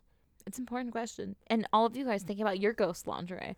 So mine is just like a fun leather harness. And on the leather harness, there's like, insignias of like all the different religions that ward off demons. Ooh. Like etched in silver into the leather harness. And then it all connects down to my asshole where there's one of those like radio... what are they called? The voice boxes that are like, ew, yeah, really good. Fuck you. And there's like one where it the vibrating, there's 2 ends to it. And the vibrating end is shoved up my ass. And then the end that like has the voices come out is sticking out of my ass. Ooh. So that's what happens. So it vibrates when the voices talk, and then it comes, Which is constantly when we're talking about spooky So I'm just stuff. like constantly turned on as I'm walking through haunted houses. So mine but is also protected. So mine is just like a sheet over my head and body, and just like 2 holes are cut out for my boobs. Oh my God. And like that's it. That's So you're like Regina George it. Yeah, I'm Regina Georging a sheet ghost costume. A sheet ghost costume. I love it. That's mine. We should make these costumes. Oh my and be God. them for Halloween. We're ghosts. This is our ghost lingerie. They're ghost lingerie. Listen to episode 60. That's what we wear to The Conjuring 3. Oh my God. We have to plan that. I know. It's going to come up Oh my soon. God.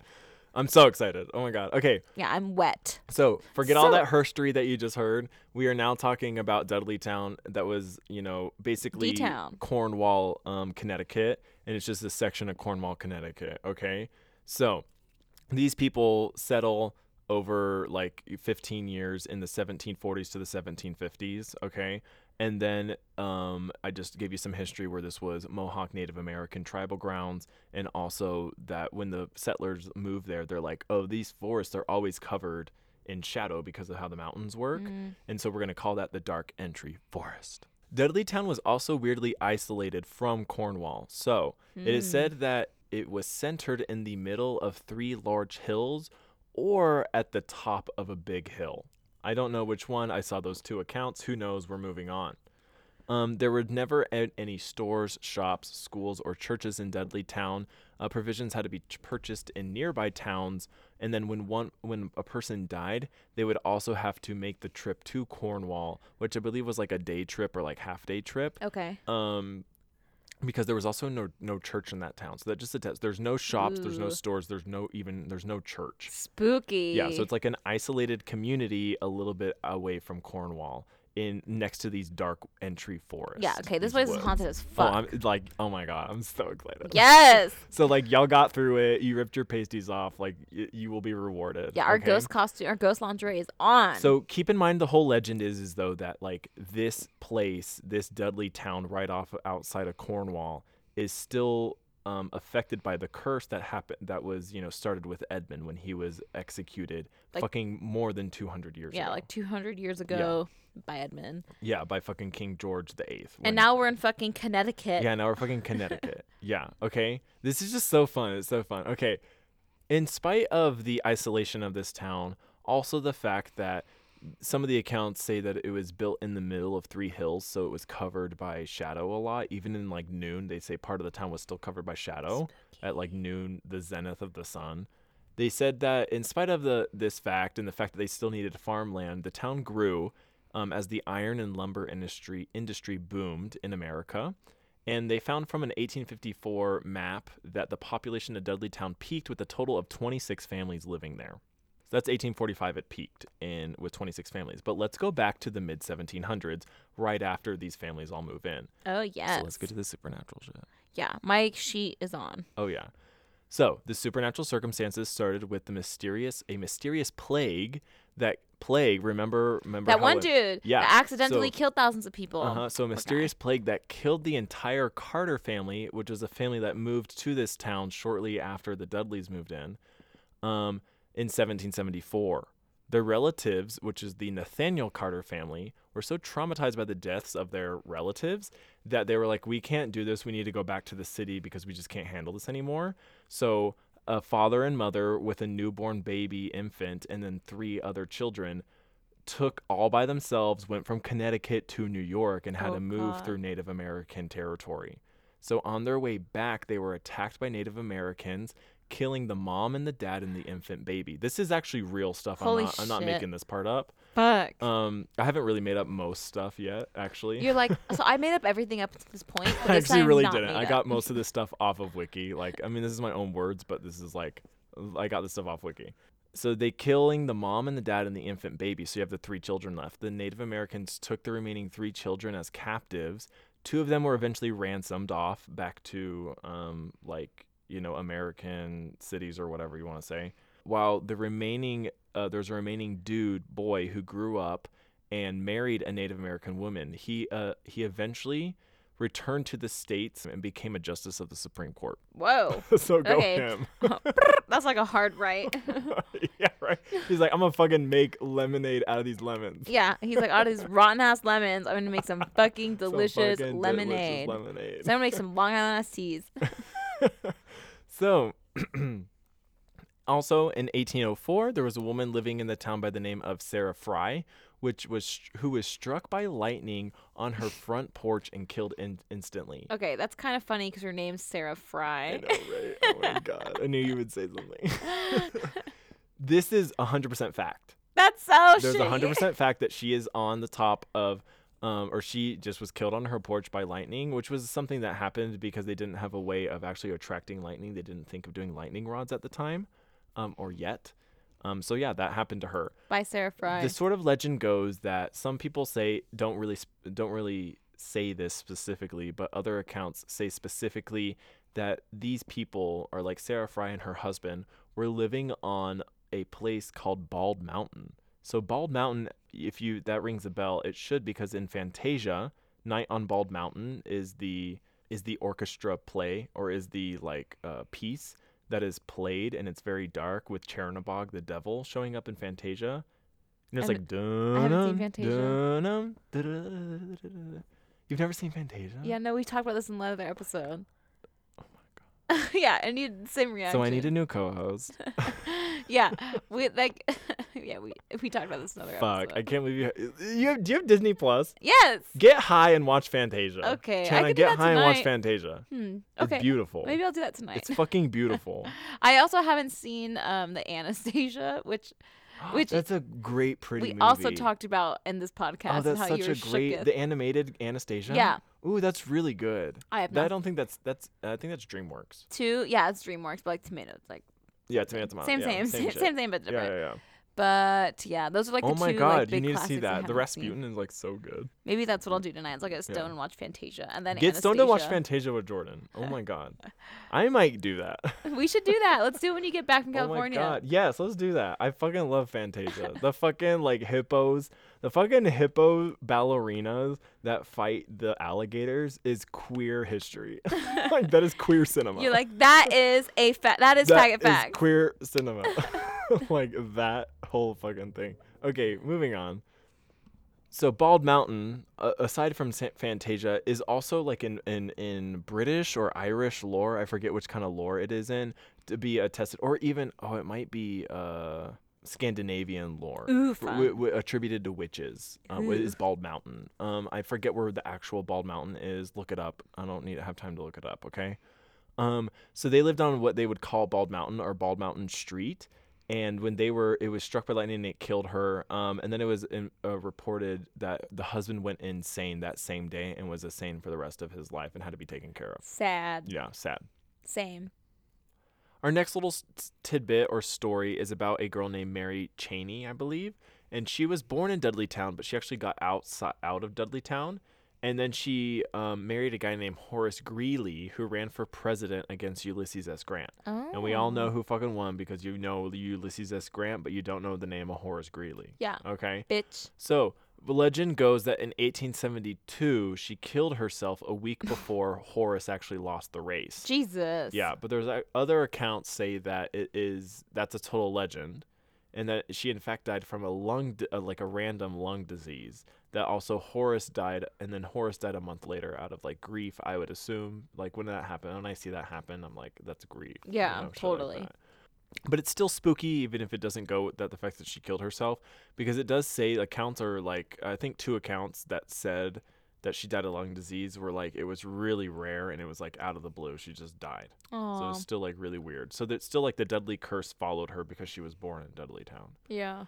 By the end of the Civil War, we're going to backtrack a teeny bit. Or no, we're not going to backtrack a teeny bit, sorry. So in 1901, just a few families remained in the area, and the curse struck again, destroying the Brophy family. So this is really cool. Bye, Brophy. First, Miss Brophy died of consumption, which was considered common, but then on the eve of her funeral, her 2 children vanished in the woods and were never seen again. What the fuck? Yeah. So now I'm going to backtrack a teeny bit. What?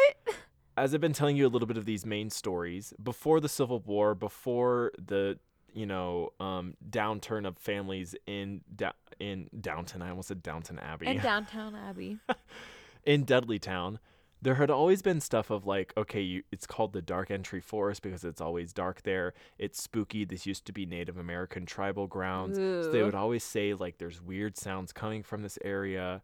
We'd see spirits. We'd see will-o-wisps. We'd see, Skinwalkers. you just don't go. So shut up. I'm gonna get there. Not skinwalkers, but Tyler's freaking. But yeah, Tyler's freaking out right now. So I'll get to not skinwalkers, but the other one. We'll get to it in a second. Okay, so they'd always say we would see beasts and carcasses in the forest and shit like that. And so when we get to the Brophy family, this is the real first account of shit that gets to the whole conspiracy that I think that's going on here. But just wait, okay? So Miss Brophy dies, and then her 2 children on the eve of her funeral go missing in the woods and were never seen again. Shortly after this, the Brophy house burned to the ground, and by the time the embers were put out, the father Brophy was nowhere to be seen. What so the the father's fuck? just gone. Reports of this whole thing range from the father going mad from grief and killing his kids and then burning his house to the ground. That's what it sounds like to me. to there are literal reports of people seeing a mysterious beast dragging Father Brophy off into the Dark Entry Forest. Just like there are also accounts of people seeing the kids being dragged off into the forest by a beast. What the fuck? Yes. We're ignoring that and going forward for a second, but we'll come back to it. You tease. Shortly after the Brophy incident in 1901, Dudleytown became a ghost town and remained that way for years. So like the few rest of the families were basically like, fuck this, fuck, like we shouldn't, there's no need to be here. It's hard to live here anyways. And then fuck that. Like we're leaving. I don't know. I want to live in this place. Where is this place? Connecticut. Yeah, I'm Cornwall, fine with Connecticut. So sometime in the latter 1910s, a guy by the name of Dr. William Clark, a cancer specialist at the time, fell in love with the area and then bought 1,000 acres of the Connecticut wilderness. Tragically, out of these 1,000 acres, he chose to build a vacation house near Old Dudleytown, Oh my god. not far from the Dark Entry Forest. And then he was beheaded. Right? He and his wife basically used the retreat for years until one fateful week in 1918 when Dr. Clark was called to New York for a medical emergency, leaving Miss Clark home alone in an isolated area. Oh god. So if we haven't said, I really haven't said this because I'm drunk. I had this noted. Here we are. What basically the whole assumption is like from Edmund Dudley down through the Dudley line, the fact that all these like Dudley ancestors got back together multiple generations later at Dudleytown is the fact that not only the Dudleys are now cursed, but anybody who is born or lives in Dudleytown becomes cursed. You sort of get that from like the girl who goes and marries the guy who runs for president, et cetera, et cetera, et cetera. Yeah. Sorry, I forgot to mention that, but you can sort of easily assume that. Just to go like this curse now has cursed not only the family and their ancestors, but anybody affiliated or near the town. Oof. Yeah. I don't want to live there So anymore. sorry to forget to say that, but I was a little drunk. I did just take another shot, but I also just chugged some water, so I'm a little bit clear right now. So it's a neutral But it'll go away. experience. So now I'm like, He's same. same. So when he returned 36 hours later. 36 hours. 36 hours later. Okay. Two accounts said 36 hours later. 36 hours.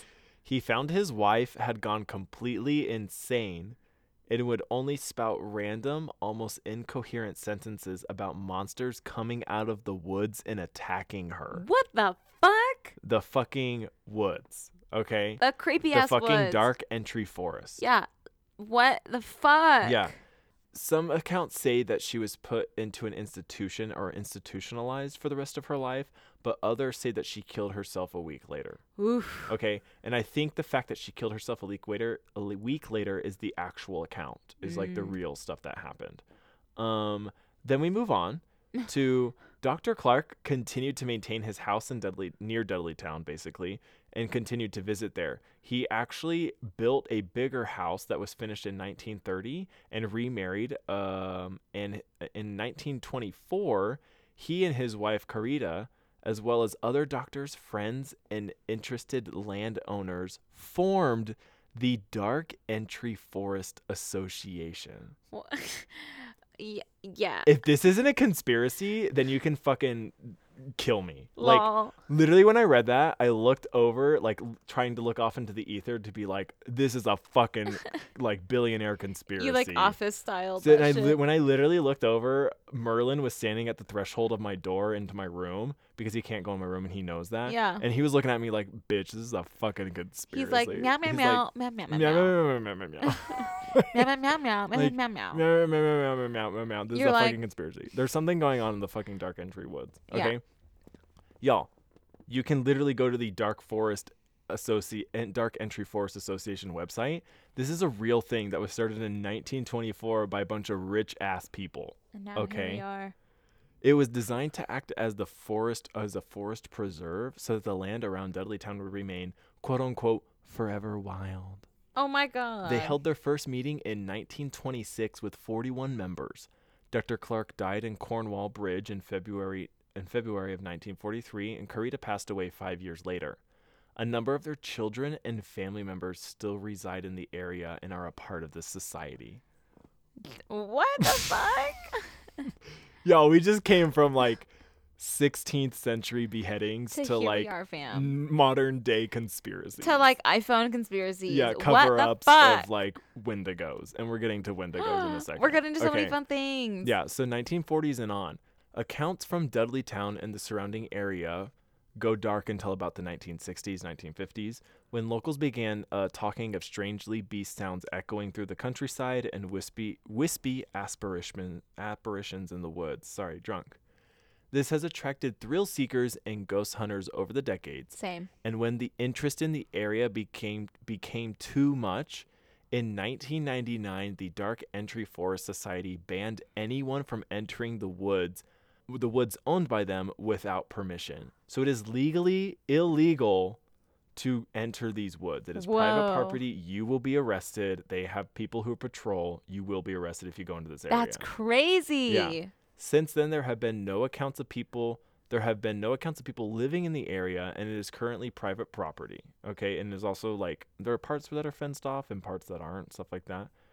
People who enter the surrounding woods and sometimes enter the area of Dudleytown have reported that it is a powerful negative energy vortex or power spot. That's where my title, The Dark Vortex of Dudleytown, comes from. It is a place where entities and spirits enter our world.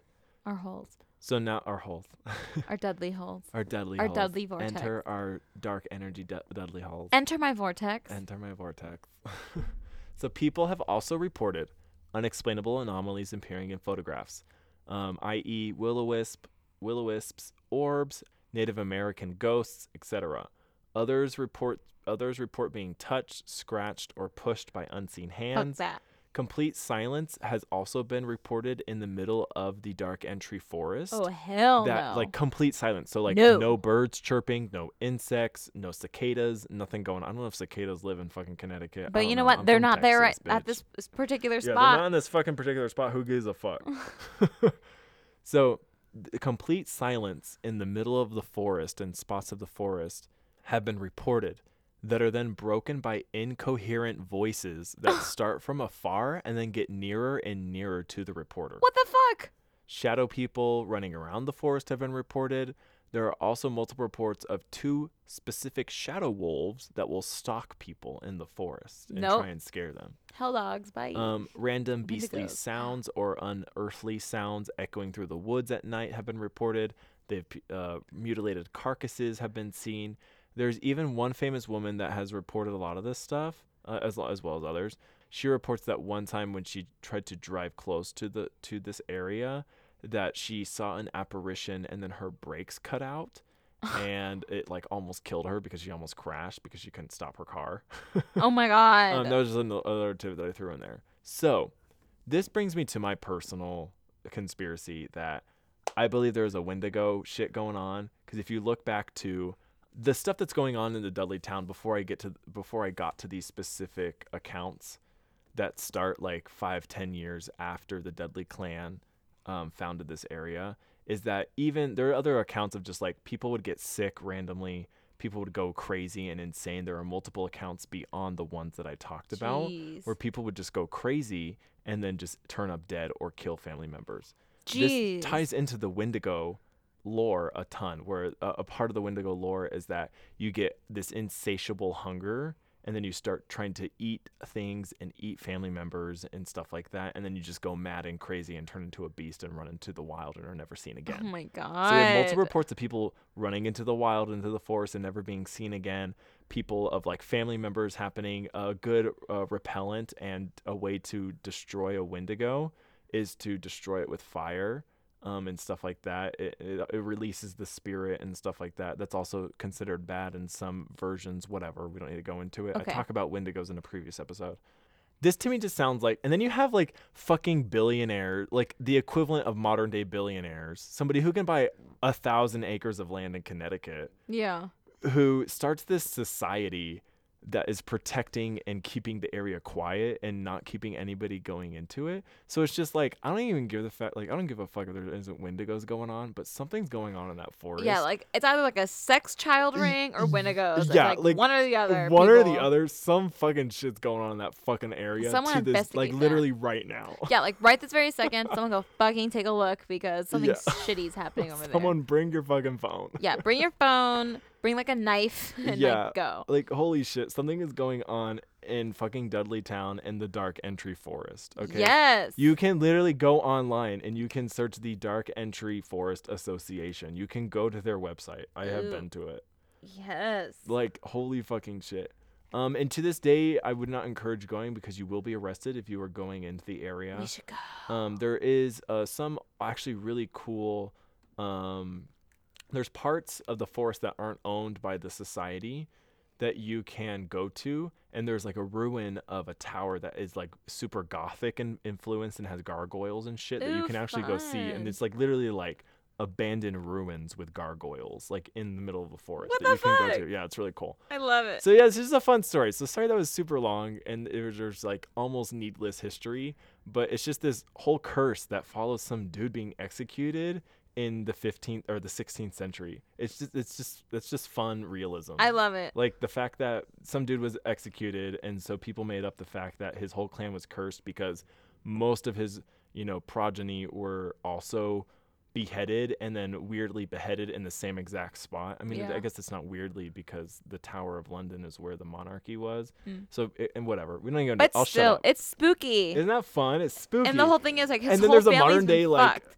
billionaire cult that's Yeah. like protecting the area. You know, like, what the fuck? his whole family's spooky and his whole family's fucked. Isn't that fun? All Yeah. from that one guy got beheaded. Imagine if he didn't, we wouldn't have this episode Yeah. to talk about. So just to leave you with a little tidbit of like A titty backing bit. up my theory that this is related to a conspiracy hiding Wendigos, You're like, because it is that when I period. talked about Wendigos originate from the Algonquian peoples, the Algonquian Native American peoples, and it is like their folklore. That's where it comes from. This basically spans a lot of New England and then a ton of Canada.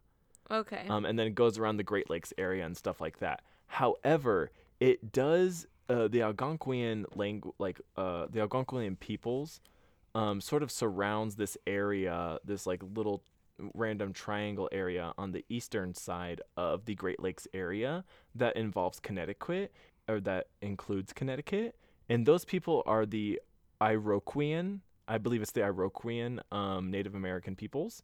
And those people are the people that cover Connecticut, where the Mohawk Native American tribes are a part of these people. Oh. So they don't specifically come. So the Mohawk Native American tribes, which are supposedly the ancestral lands of Dudleytown, they are not a part of the Algonquian peoples, where the Wendigo OGs, legend yeah. originates from. However, it literally is like the Algonquian people's land is all around the Iroquoian That's land. crazy. So it's just like, oh, okay, they actually are where they were warring for a while, but I still think that there's a connection there and there's a cover up going. I just I Oh, don't yeah. really think that, but it's just really fun to just be like, oh fuck, why did they make this society and then ban anybody coming into the land? What the fuck You're is like, going because on? obviously something spooky's Yeah. happening. When rich people create a society and then ban people from doing stuff, I'm like, there's a cover up going on, Yeah. almost certainly. For sure. So that is the end of my fucking Dudleytown. Yes. I love it. I love it. So you got learned and then you got spooked. Yeah, I'm fucking spooked and I'm learned. Ugh. Okay, well, I'm going to talk about some cults. Yes. Let's call it up.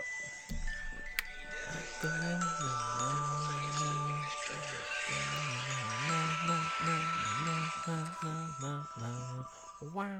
Yeah, enter that song. Yes. So that song is Go Outside by the band Cults. It's such a good And song. their music video is they actually put themselves into footage from Jonestown, and that's their whole music video. Ooh, yeah. Is them pretending to be It's in like the Jonestown perfect stuff. summer song.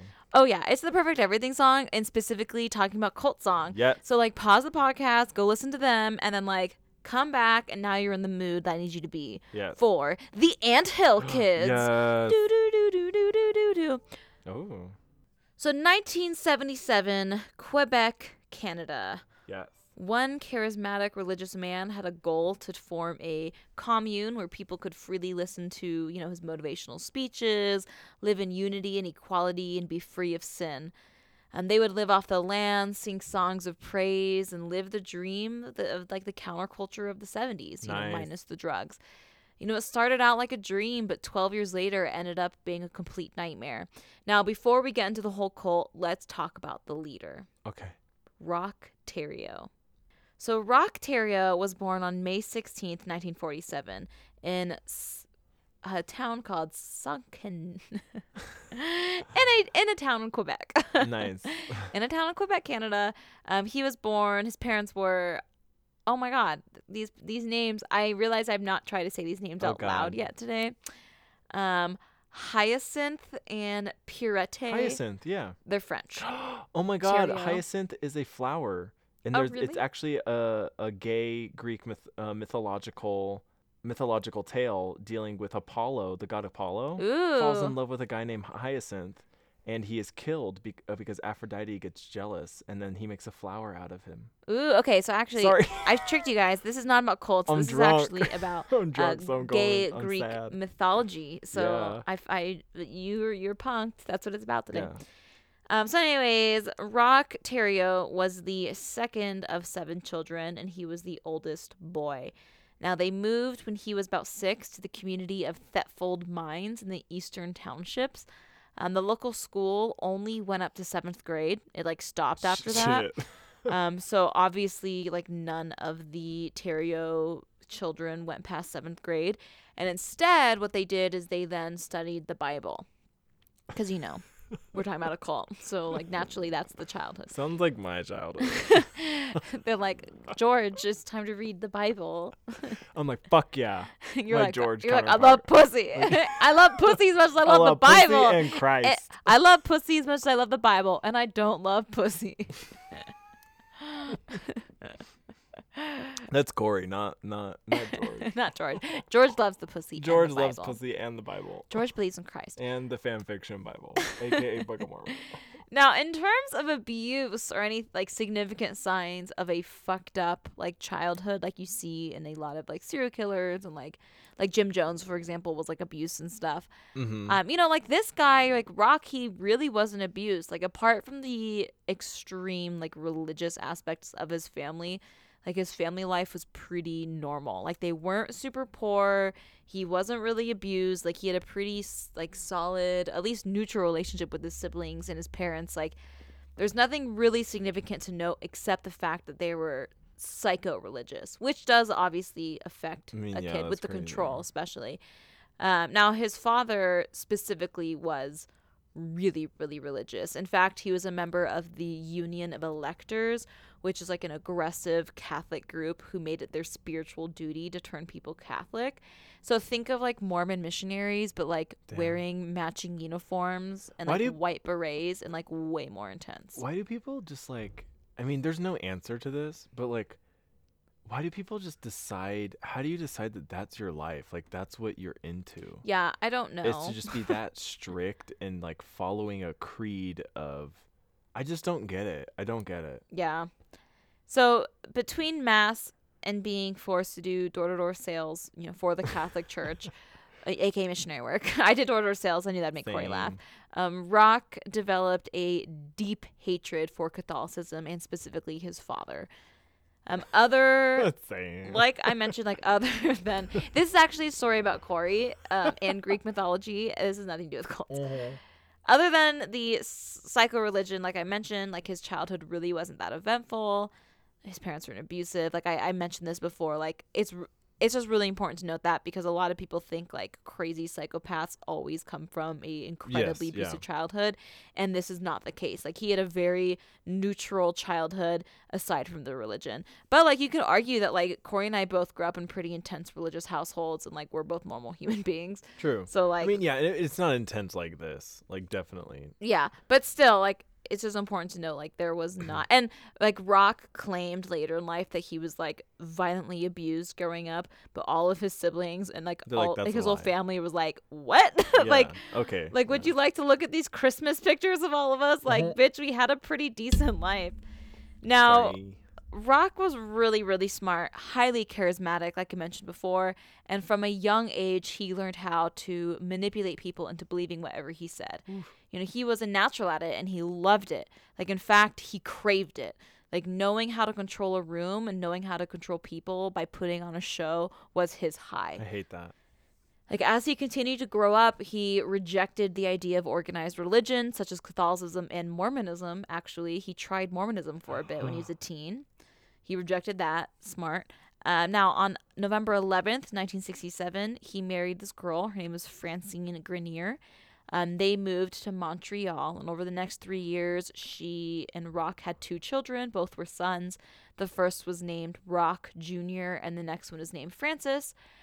During this time, Rock Sr., the Rock we're going to be focusing on, he developed some pretty gnarly stomach ulcers. He even had to have surgery.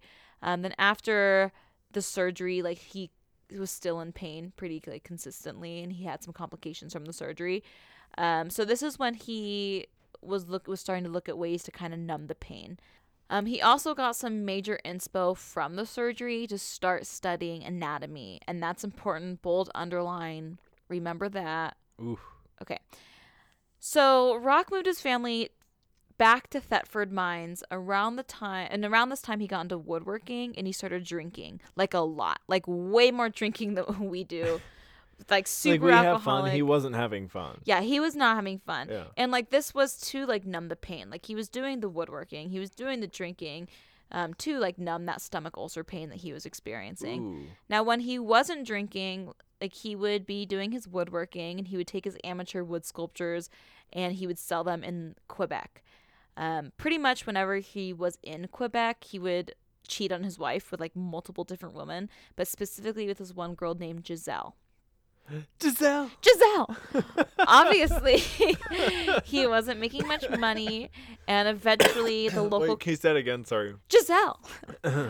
Obviously, he wasn't making much money, and eventually the local credit union like repossessed his house and all of his belongings, and his wife pretty much said, "Fuck you, I'm out." Took her 2 kids and left his sorry ass. Get it, girl. So Rock at this point was like, okay, I don't really know what to do. So we kind of moved in with Giselle. I'm just thinking of Brock Turner, like, Yeah. the entire time. So Rock, aka Brock Turner, moved in with Giselle. But he didn't really want it to look like they were living with each other because they weren't married. Oh. But, you know, they were sleeping with each other every single night, and he was sleeping in her house. So what he did was he just set up like a bed in his car, like in his truck bed, to make it look like and give the appearance that he was sleeping outside of her house to keep like Interesting. some like pure, I don't know. Yeah. I don't really know who he was worried to offend, but like, he was clearly showing some signs of paranoia. Note, like, at this point, he was still drinking like heavily. Like, alcohol was his thing. Like, that's what he was doing. So around this time, Rock discovered the Seventh-day Adventist Church. He was drawn to the church because it was kind of a mix of counterculture of like the 70s. So, you know, like healthy and natural food, alfalfa sprouts, like whole wheat bread, I love sprouts. yoga, like a more simple way of life, like namaste, like that shit, plus Christianity, specifically like the Old Testament. So it's kind of like the best of both worlds for him. So he started going to church, and he went every single Saturday. He quickly like became a follower. He quickly like rose to the tops of being a leader. And because he was extremely charismatic and he knew how to put on a good show, like think Jim Jones, people ate everything up that he said. Like, he Whoa. would just get up on stage and the whole crowd would just listen to him and just be in love with him. And he would look at someone and they were like in. So really, like, at this point, you should be thinking of Jim Jones, because this is very similar. Like, he would put on the same type of shows. He would just draw on the same type of people, like Whoa. like young kids who were just looking for a different way of life, rejected by modern society or their families. They just wanted to be part of a community. Rock made each person feel special. When he looked at them in the eyes, like they were pretty much hooked. Like, Rock would treat them Like they were everything. Like he made them feel like they were home. He easily hooked them, reeled them in, and manipulated them. Around this time, Rock started getting fascinated with the apocalypse, and he spoke frequently on how to prepare for the end of times. His teachings were getting more and more intense, and then finally he started saying, he met God, he had visions of God, God came to him, he was a personal friend. Like I am the hand of God, I'm the speaker of God. Like what I say is directly from God. I am like he just like Moses. starts saying that a little bit on the pulpit, and people buy it, and he's like, Yeah, but the church that he was like preaching out of, the Seventh-day Adventist church, was like, yo, T, what Like- the fuck? They're like, you need to calm the fuck down like, or you need to "Bitch." leave. And he was like, but the end of times, I'm God. And they're like, okay, Get GTFO. out. So they kicked him out, and he was like, okay, well, I'm going to just create my own community, Whoa. pretty much, aka like a cult. So in 1977, Rock and his 10 followers at this time, he would always have them like visit him in Giselle's apartment. They would go there for like sermons, church activities, etc. And over the next few months, he pretty much convinced every single one of them to drop out of school, quit their jobs, leave their friend groups, leave their family, and to just fully saturate themselves into his teachings, since the end of the world was upon them. Because like the end of the world was the world was ending in a few years. Like fuck it, why go to college Oh when my you could just be God. with me? At this point, like all of the women started having regular sex with him, and he used that to further manipulate them by making them feel special, loved, and safe. Like God chose you for me to have sex with you. Whoa. Like God's choosing you to be here. Like this is huge for you. You are valued in the eyes of God. Like you need to have sex with me and bear my children, or you're going to like make God angry. Now he took his followers and a few new interested people to a lake retreat in the middle of fucking nowhere. And this is where he had a vision of God telling him that they had to settle here and build a community. 8 people agreed and moved with him. These people included Giselle, this girl, Solange Boillard, she was 21, Chantal Labrie, 19, Francine Laflamme, 18, Nicole Ruel, 20, Jacques Fissette, he was in his mid-20s, Claude Ouellette, 24, and Gabrielle Lavallee. Important. How old is he? Rock was born in 47. This is 77, so 30. Okay. Oh, wow. So together, him and all his followers, they opened the Healthy Living Clinic, which is an alternative medicine venue where you can get organic foods and holistic literature to help you cure any ailment. Of course, though, his followers had to fund everything. And if you wanted to go to the holistic living clinic or the healthy living clinic, you had to pay. So his followers paid. They also did the labor. They built the cabins. They created the farm. They did everything by themselves while Rock just stood there, preached to them, and fucked the women. Oh, my God. Still, though, they didn't see anything wrong with the situation. They felt like they were doing their spiritual duty to build a healthy living clinic. Everything they were doing felt like it would be for their better world, for their dream world, for all of these promises. A beautiful piece of land, a beautiful log cabin with people with like-minded interests on their own farm. Everything sounded great. And I want to take a quick note right here, because this is what I always mentioned during my Jonestown episode.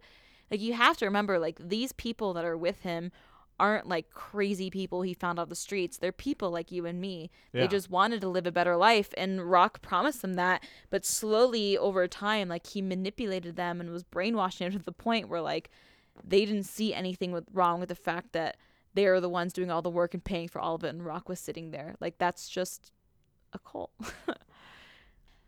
People in Quebec started hearing about a small off branch of the Seventh-day Adventist Church moving into the woods / by the lake to reject modern society and get back in touch with nature and their roots in God. So people were invested. Pretty much the town was talking about them. People came out to meet Rock, and they came out to see the commune. And Rock used this as a perfect opportunity to get even more followers. Like I've been saying this entire time, he was a charismatic showman. He knew exactly how to make people feel special, loved, and cared for. He knew how to make them feel like living with him in his commune would bring them great happiness, both spiritually and physically. He made them want to live there and learn with him. So they did. Some people that joined, Leo Mark Foucher, he ended up actually selling every single thing he's ever owned and gave all 100% of that money to the clinic. He moved there with his wife and their one child. The next person is Jacques, some French last name, Gigery, and Maryse Grenier. They also did. And then Maurice and Josie Pelletier, they were old followers of Rock. They actually came back to live with Rock and the rest of the Anthill kids. Now, a strange dynamic started taking hold of the group because all of the women started competing for Rock's attention. Because when they had Rock's attention, they also had God's attention. Got it. Rock even manipulated the men and made them believe that him having sex with their wives was a blessing in God's will. Damn. So each girl became... You know those memes where it's like Skyrim and it's like Deception 100. Oh yeah, totally. Like this fucker is like charisma is like off the charts. Yeah, charisma off the charts. So each girl became one of Rock's wives and they started having his children. Now, all while this was happening, they were still like living this picturesque, like commune, hippie, counterculture life. At least that's what it looked like from the outside. But in reality, like they were barely eating enough food or drinking enough water to really sustain themselves. Damn. And they were working like 14 plus hours a day on the land every single day. And Rock knew this was happening. He knew that he was making everybody exhausted. They could barely think for themselves. They were just easy targets to be beaten down psychologically because they literally did not have the energy to do otherwise. Rock also made them dependent on him, the farm, and each other. He controlled them and masked his control with the love and from God. And his followers really believed him to be an Old Testament prophet, and they started referring to him as Moses. Oh my God. Yeah. It gets crazier, Corey. Like, this Holy is shit. page 5 of 8 that I just got onto. Jesus Christ. Yeah. So Rock started drinking again. Whenever he drank, he would turn into like a physically abusive monster. So it went from like the psychologically abusive to physical. Yeah. Basically, if he had any reason to think that someone wasn't happy in the cult, questioned him or the cult, etc., he would beat the shit out of them. Over time, like the abuse became more and more extreme. You know, you had things like he would hang people from the ceiling. He would pluck out their hairs one by one. He would force them to stay outside in the brutal Canada winters. You know, all the way to him like That's the shitting worst on one. someone. All by saying this was because of like punishments from God for like all of your actions. Still though, like his followers were so manipulated by him that his punishments didn't seem unfair or bad, and whoever wasn't being punished, they were just so grateful that they weren't the one being punished, they would pretty much do whatever he told them to do. And the people that were being punished would essentially thank him for punishing them to purify them of their sins and for their wrongdoings. So I'll be like, bitch, you left me out in the cold. Fuck you. yeah, Bye. so like you wouldn't last long in a cult, so you'd be like, I'm fucking over this. It's cold. Bye. Family members of some of the followers grew concerned and they called the police. Side note here, like, you know, Rock made sure that his followers were completely disconnected to the family as much as they could, just like what happens in any other cult. So the family members that were calling, like they were calling because they were concerned because they haven't heard from their kids in like months or years.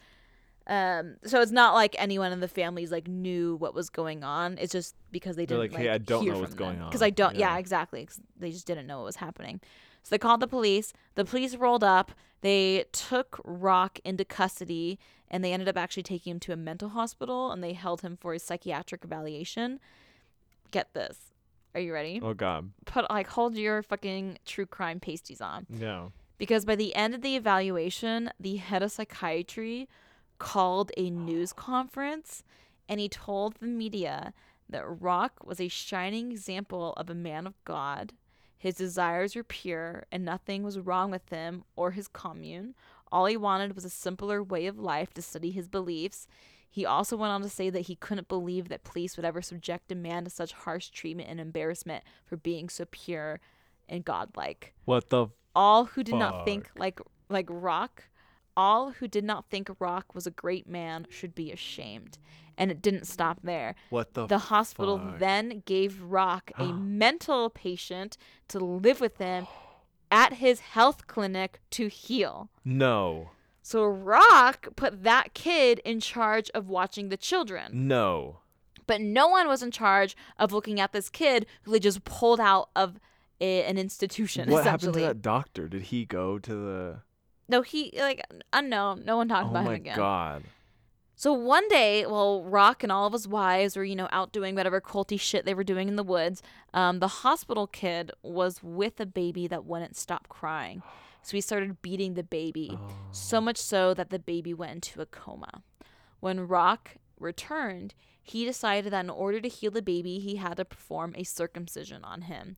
Rock, who has never performed surgery before, who only became interested in anatomy after his own surgery, decided that he was well equipped to perform surgery because it was the will of God, and God would help him through the steps to successfully perform his surgery. Holy fuck. So Humans Rock are horrible. had his wives clear the dusty kitchen table, hold the baby down, and get a knife.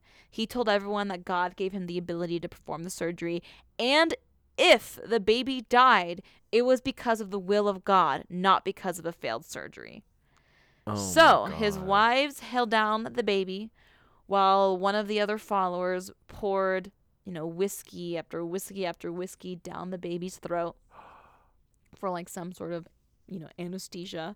He then performed a failed circumcision and the baby began bleeding out. However, the baby did not die from the actual surgery, but instead died from the amount of alcohol that was forced down its throat. Regardless, though, of how it died, the baby did die, and Rock claimed that it was God's will. His followers believed him, and he had the mother of that baby burn the baby's body outside and scatter the ashes. And the next day, they just went back to everything's fine. Rock, at this point, that whole event happened. Next day, they woke up. Great, it's a new day.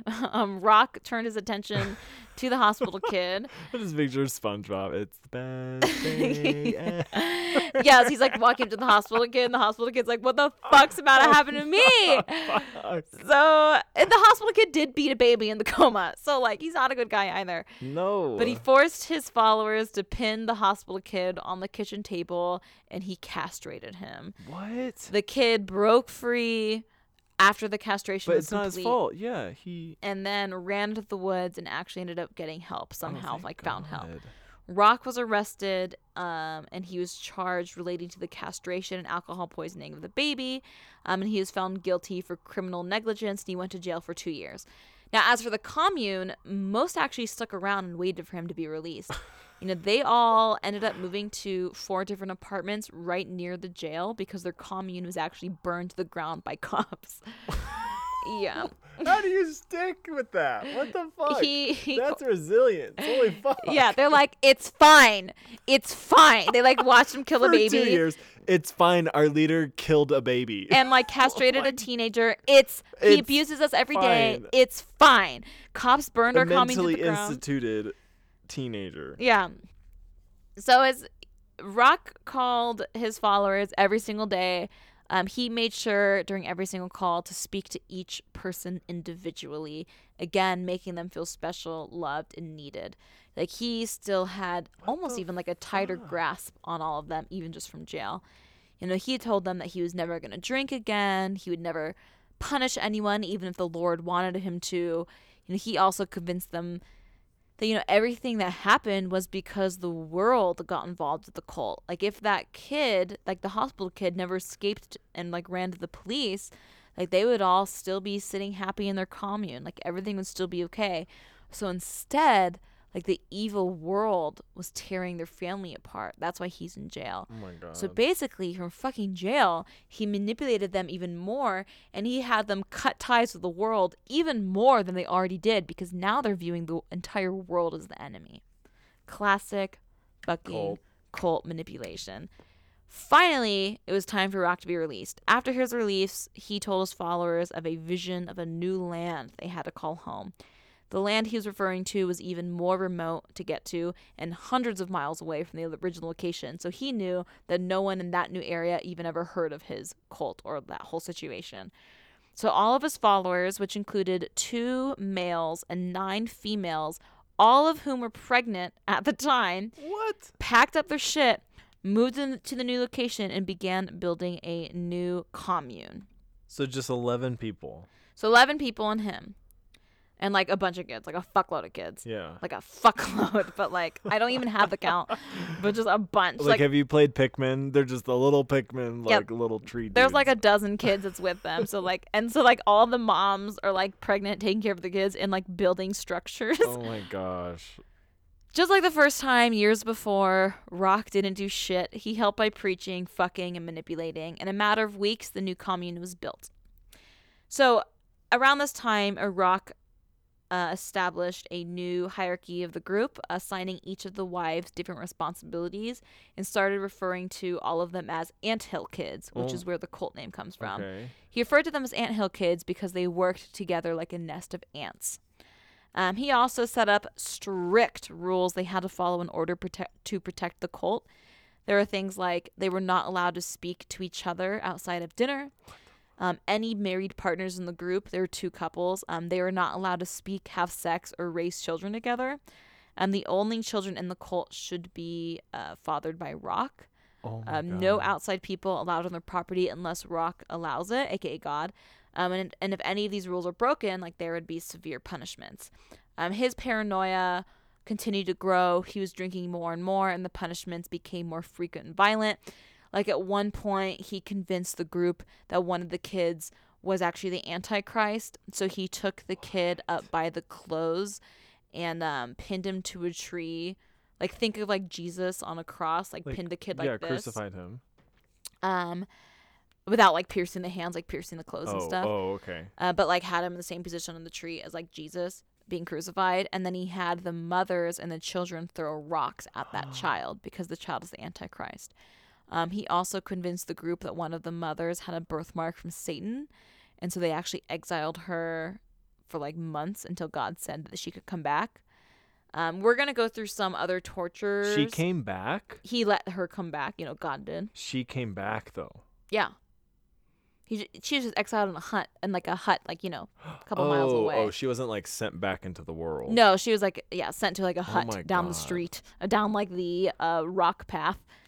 I'm going to get into some torture now. So, I've talked about the hanging from ceiling hands, the plucking hairs, the just psychological torture that he would force all these people to endure. So, it's escalating. It's getting more intense. So, let's go through it. So, if this might be trigger warning. Okay. Skip ahead, 10, 15 seconds. When you left people out in the cold, that's like torture. Yeah, but some of this is a little bit worse. For example, he would hold blow torches up to women's genitals. What the fuck? He would mutilate all of his followers' arms and legs, like whittle them as if they're like pieces of wood. He would cut off fingers, toes, etc. He'd force them to sit on hot stoves. He would force them to shoot each other in their shoulders or thighs if they did something that was punishable by God. He would make them eat dead mice. He would remove their teeth by pliers, puncture their tongue, etc. He would force them to break their own arms, legs, and knees with a sledgehammer if they misbehaved. It seemed like every day the punishments would get worse and worse. And if you weren't the one getting punished, you'd be thanking Rock and thanking God for being clean of sin. Or if you were being the one punished, you'd be grateful for Rock and God purifying you. Now, the most manipulative part, are you ready, about this whole torture sesh, is that while he would torture these poor people, he would weep and ask them why they had to sin to make him fulfill God's cruel justice. Why are they making him do this to them? Oh my God. What a fucking psychopath. Time continued to go on, and Rock had 26 children in total with his wives. But not all survived. Some were killed during surgeries. Some were left out overnight in the cold. Canada winters. But even though their children were dying or getting beaten, the women were so fucking brainwashed at this point that they didn't see anything wrong in the situation. Except for one girl. Her name was Maurice Grenier. Maurice was married to Jacques. He's one of the Jacques that was there. But Maurice had 3 kids with Rock, not Jacques. Okay. Only 2 of those kids survived. When this torture was getting more and more intense, this is at this point like 10 years of torture for most of them, of just psychological jail and brainwashed. She kind of snapped out of it one day and just started begging Rock to let her go. And he said, okay, I'll let you go if you leave your oldest daughter with me and What the the cult. fuck? So she did. What a horrible kid. She took her youngest baby and she fled. And after 8 months of living in the real world, Rock's spell over her was really broken, and she realized the horrors that she has endured and that her family was enduring. So she went to social services. So in 1988, social services rolled up to the commune. They saw the situation and they started taking the children, and they looked at all the thank God. mothers and they said, hey, if you want to continue to be their mother, then you come with us and these will be your kids. We'll put you in a new Good. safe space. But if you choose not to come with us, these kids are going to be up for adoption. What do you want to do? So what do you think happened, Corey? They went with their kids. None of the women left. Not one. Oh my God. But But the the kids got away. The children got away. The Thank 26 God. kids. Traumatized. Some of them, because some of them were babies, some of them were older, so they were sexually, physically abused, Yeah. fucked up for life. But some of them weren't. But all of the women just sat there. They just sat there and they watched their children being taken away and put up for adoption. So I'm going to pause here real quick again to reiterate, to remind everyone that, these women were abused and manipulated by Rock for over a decade at this Yeah. point. Over 10 years. Like, they no longer believe they had a choice in anything. So, like, don't shame them for not leaving. Shame Rock for damaging them to the point where they no longer even had a choice. Yeah, it's just an astounding situation. I don't think it's so, anything like, negative then. crazy. But I still want, like, disclaimer. Like, it's Yeah. not these women's fault. Like, they were so fucked up at this point that, like, of course they would stay. Yeah. After the kids were taken, Rock was angry at the commune and at the world. He told them that everything that just happened is a result because of letting the evil world get involved with the precious God-loving commune. Damn. God needed to punish someone because God was angry, and so he looked at Solange Boillard. He took her out into the woods, and he beat her for hours and hours and hours, and she returned covered in blood and bruises, but the abuse did not stop there. When she complained about the pain, specifically in her stomach, Rock claimed that there was a demon inside of her and it needed to be removed. So he had other wives and other people tie her naked to the kitchen surgery table. He then proceeded to punch her repeatedly in the midsection. What the fuck? And then forcefully administered an enema up her bowels consisted of molasses and olive oil. Then, using a kitchen knife, sliced open her stomach and tore out a hunk of her intestines with his bare hands. He then ordered another... Was she, like, awake? Yes. No anesthesia. He then ordered another follower, Gabrielle Lavallee, the nurse, to stitch up the wound with a needle and thread. Other women, on hand, inserted a plastic tube down her throat and blew in it so she could breathe. All while Solange was awake and laying there. She survived this? Gabrielle, hold on. No. But Gabrielle said it was, to her, one of the most incredible things she's ever seen because Solange didn't even yell. She didn't even scream. Just shock set in. The shock. If you, oh my God. Obviously. That's the craziest thing I think you've said on this. Like, of the 4 others I can think about, that's just, like, he just with his bare hands ripped tore out some of his intestines. her small or large intestines. Yeah, just out with his bare hands. Obviously, Solange died, but it didn't stop there. Yeah. Because convinced that he could resurrect her, he drilled a hole into her skull. What a dipshit. Fucked it. Came inside of it. What? In front of it? What? Then commanded the 2 other male anthill kids to do the same. Big surprise, it did not work. She was not resurrected. And he said it was because it was not God's will to bring her back to them. And they all believed it. This is ridiculous. I know! No. Rock and his followers buried her body in the grounds of their confine, and Rock wept during her funeral, asking her why she made him do such horrific acts of justice for her sins. So, like, everyone left the next day, right? Nope. So a year went by, God. and the punishments were getting more and more severe, especially for Gabrielle Lavallee. I don't know how to pronounce French last names.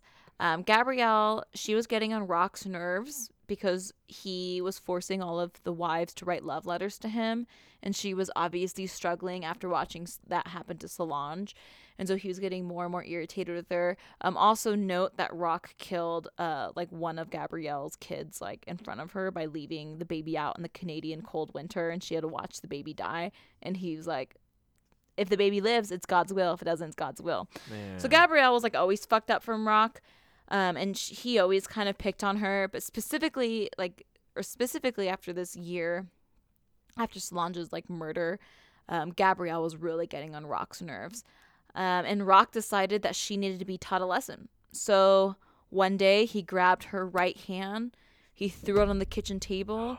He then grabbed a knife, stabbed it through her hand into the table, and she couldn't move. Think Jesus on the cross.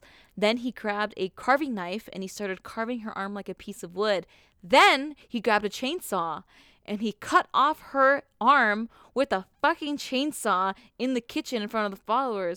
And then he mutilated her breasts and cut them open and removed most of them.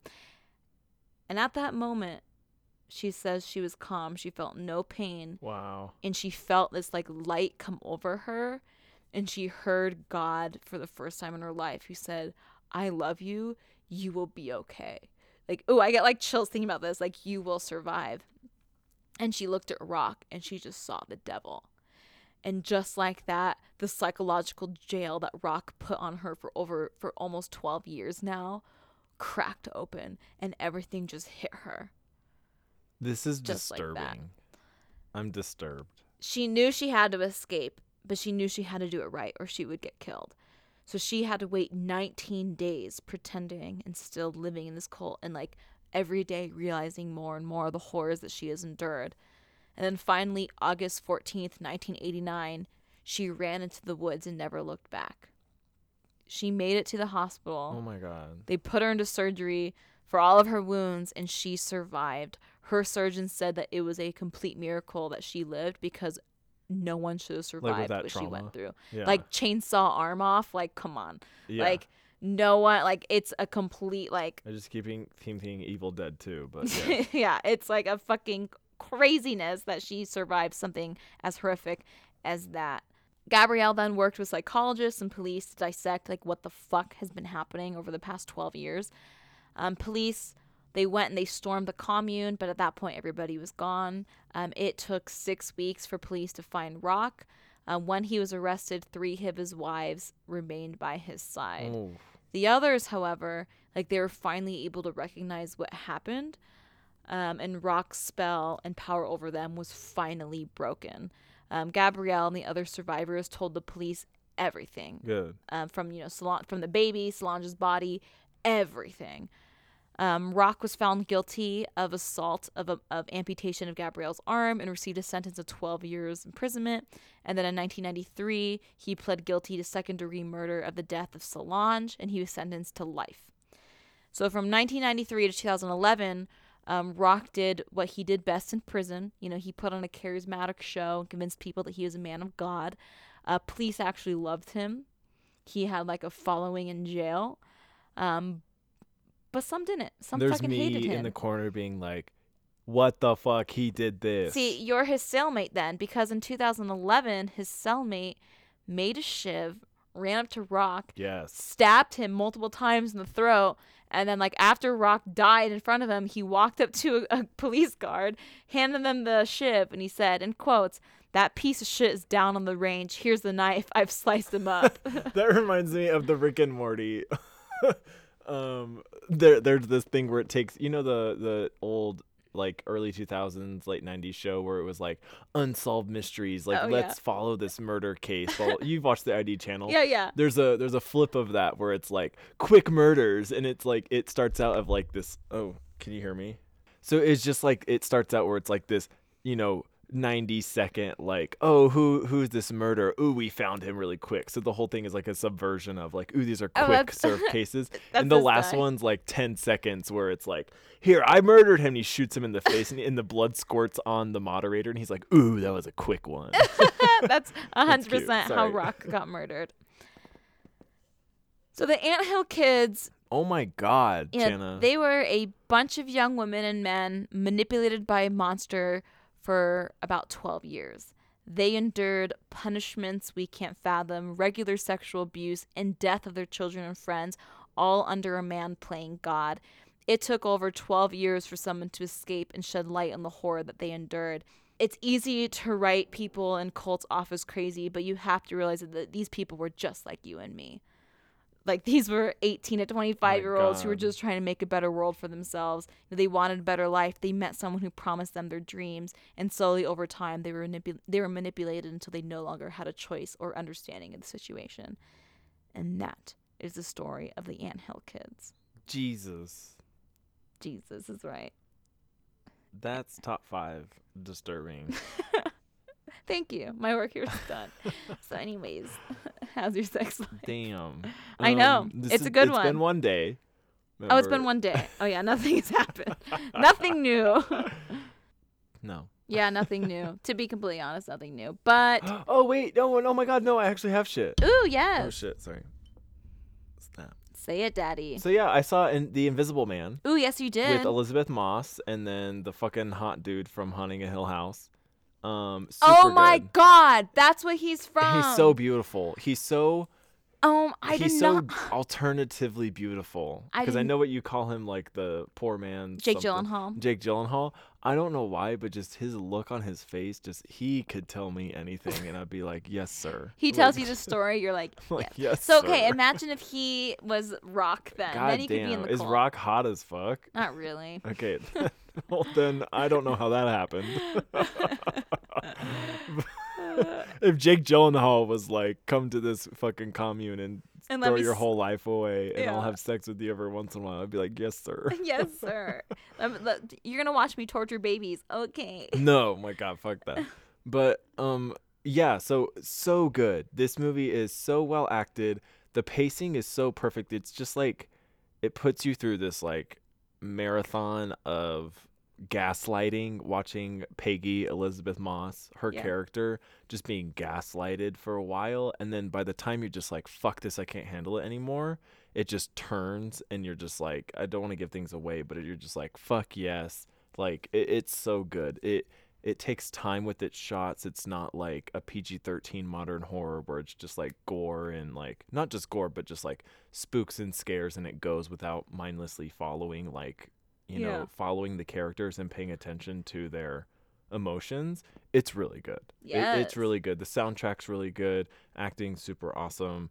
Like Elizabeth Moss is just awesome. You know, perfect because she always has been. Because she's Peggy. Yeah, great movie. I mean, it has good reviews for a reason. It's like it has a 90. It's like a 91 or 92%. Yeah. Oh fuck yeah. And it's certified. Yeah, like it's really good, and it's a horror movie. Yeah. So go Leigh Whannell. Y'all know our love for James Wan and Leigh Whannell. They got big by making Saw. They started Saw right after a few years after they did. After they got out of film school, James Wan was the director and Leigh Whannell's the writer. And then they went on to do Insidious together. And then our favorite. And Insidious 2, and then The Conjuring. But Leigh Whannell did not write The Conjuring. He didn't do that. But James Wan directed The Conjuring. Which makes my panties wet. Yeah. Uh-huh. Which makes my horror panties wet with Blackacre. Yeah. And he did, they both did Insidious 1 and 2 together. And then Leigh Whannell directed Insidious 3 while somebody else wrote it. Sorry, my God. Woo! And then he did Upgrade. So Leigh Whannell directed and wrote Upgrade, which came out a couple years ago, which also is the poor man's Tom Hardy. Yes, which I also think he is crazy hot. I guess I like the poor man's version of these. He's also hot, but he literally looks like they could not get Tom Hardy for the role. If I could have Jake Gyllenhaal just takes the cake. Yeah. But to illustrate a point, if I had to have a threesome with Tom Hardy and Jake Gyllenhaal, or those poor man's versions, I guess I would still choose the 3-man with Jake Gyllenhaal and Tom Hardy, because Jake Gyllenhaal. But they're a close second. But they're like a super, like if you take Jake Gyllenhaal out of the fucking, if you replace Jake Gyllenhaal with Bradley Cooper, okay, I would go with the poor man's, unless you said Bradley Cooper with a southern accent from A Star Is Born. So long story short, fuck the poor man's versions of Tom Hardy and Jake Gyllenhaal, because Corey's always gonna choose Bradley Cooper and Jake Gyllenhaal over everything. Gyllenhaal. Oh my God. Go see the movie. That's all I have to say. I need to go see it. But yeah, nothing new. It's been a day. It's been a day. So, like, obviously nothing new has happened. We haven't experienced the weekend yet. Mm-mm. Yeah, I'm probably going to get fucked tonight, though. What's yeah, up? I'm Woo, leaving woo. tomorrow, so I have sex tomorrow. Yeah, you'll get fucked tomorrow. Woo, Yeah. woo. So I hope y'all get fucked sometime this weekend. In a good way, not a bad way. Wait. They're hearing this on Monday. I mean, I hope This you did week. get fucked. I hope you did get fucked. I hope you got fucked raw. I hope you raw dogged it, but safely somehow, like on PrEP or like birth control or something. Or like whatever you want to do with your life. It's your life, you choose. Yeah, I guess. But we're also need to promote safe But sex. also we're promoting safe sex, but we also respect the fact that you're an individual and you can do what you want with your life. I'm promoting safe sex. You get on I'm PrEP promoting or both. birth control. Damn it. So on that note, Anyways, how's your sex? life. Bye guys. See you Bye. next week.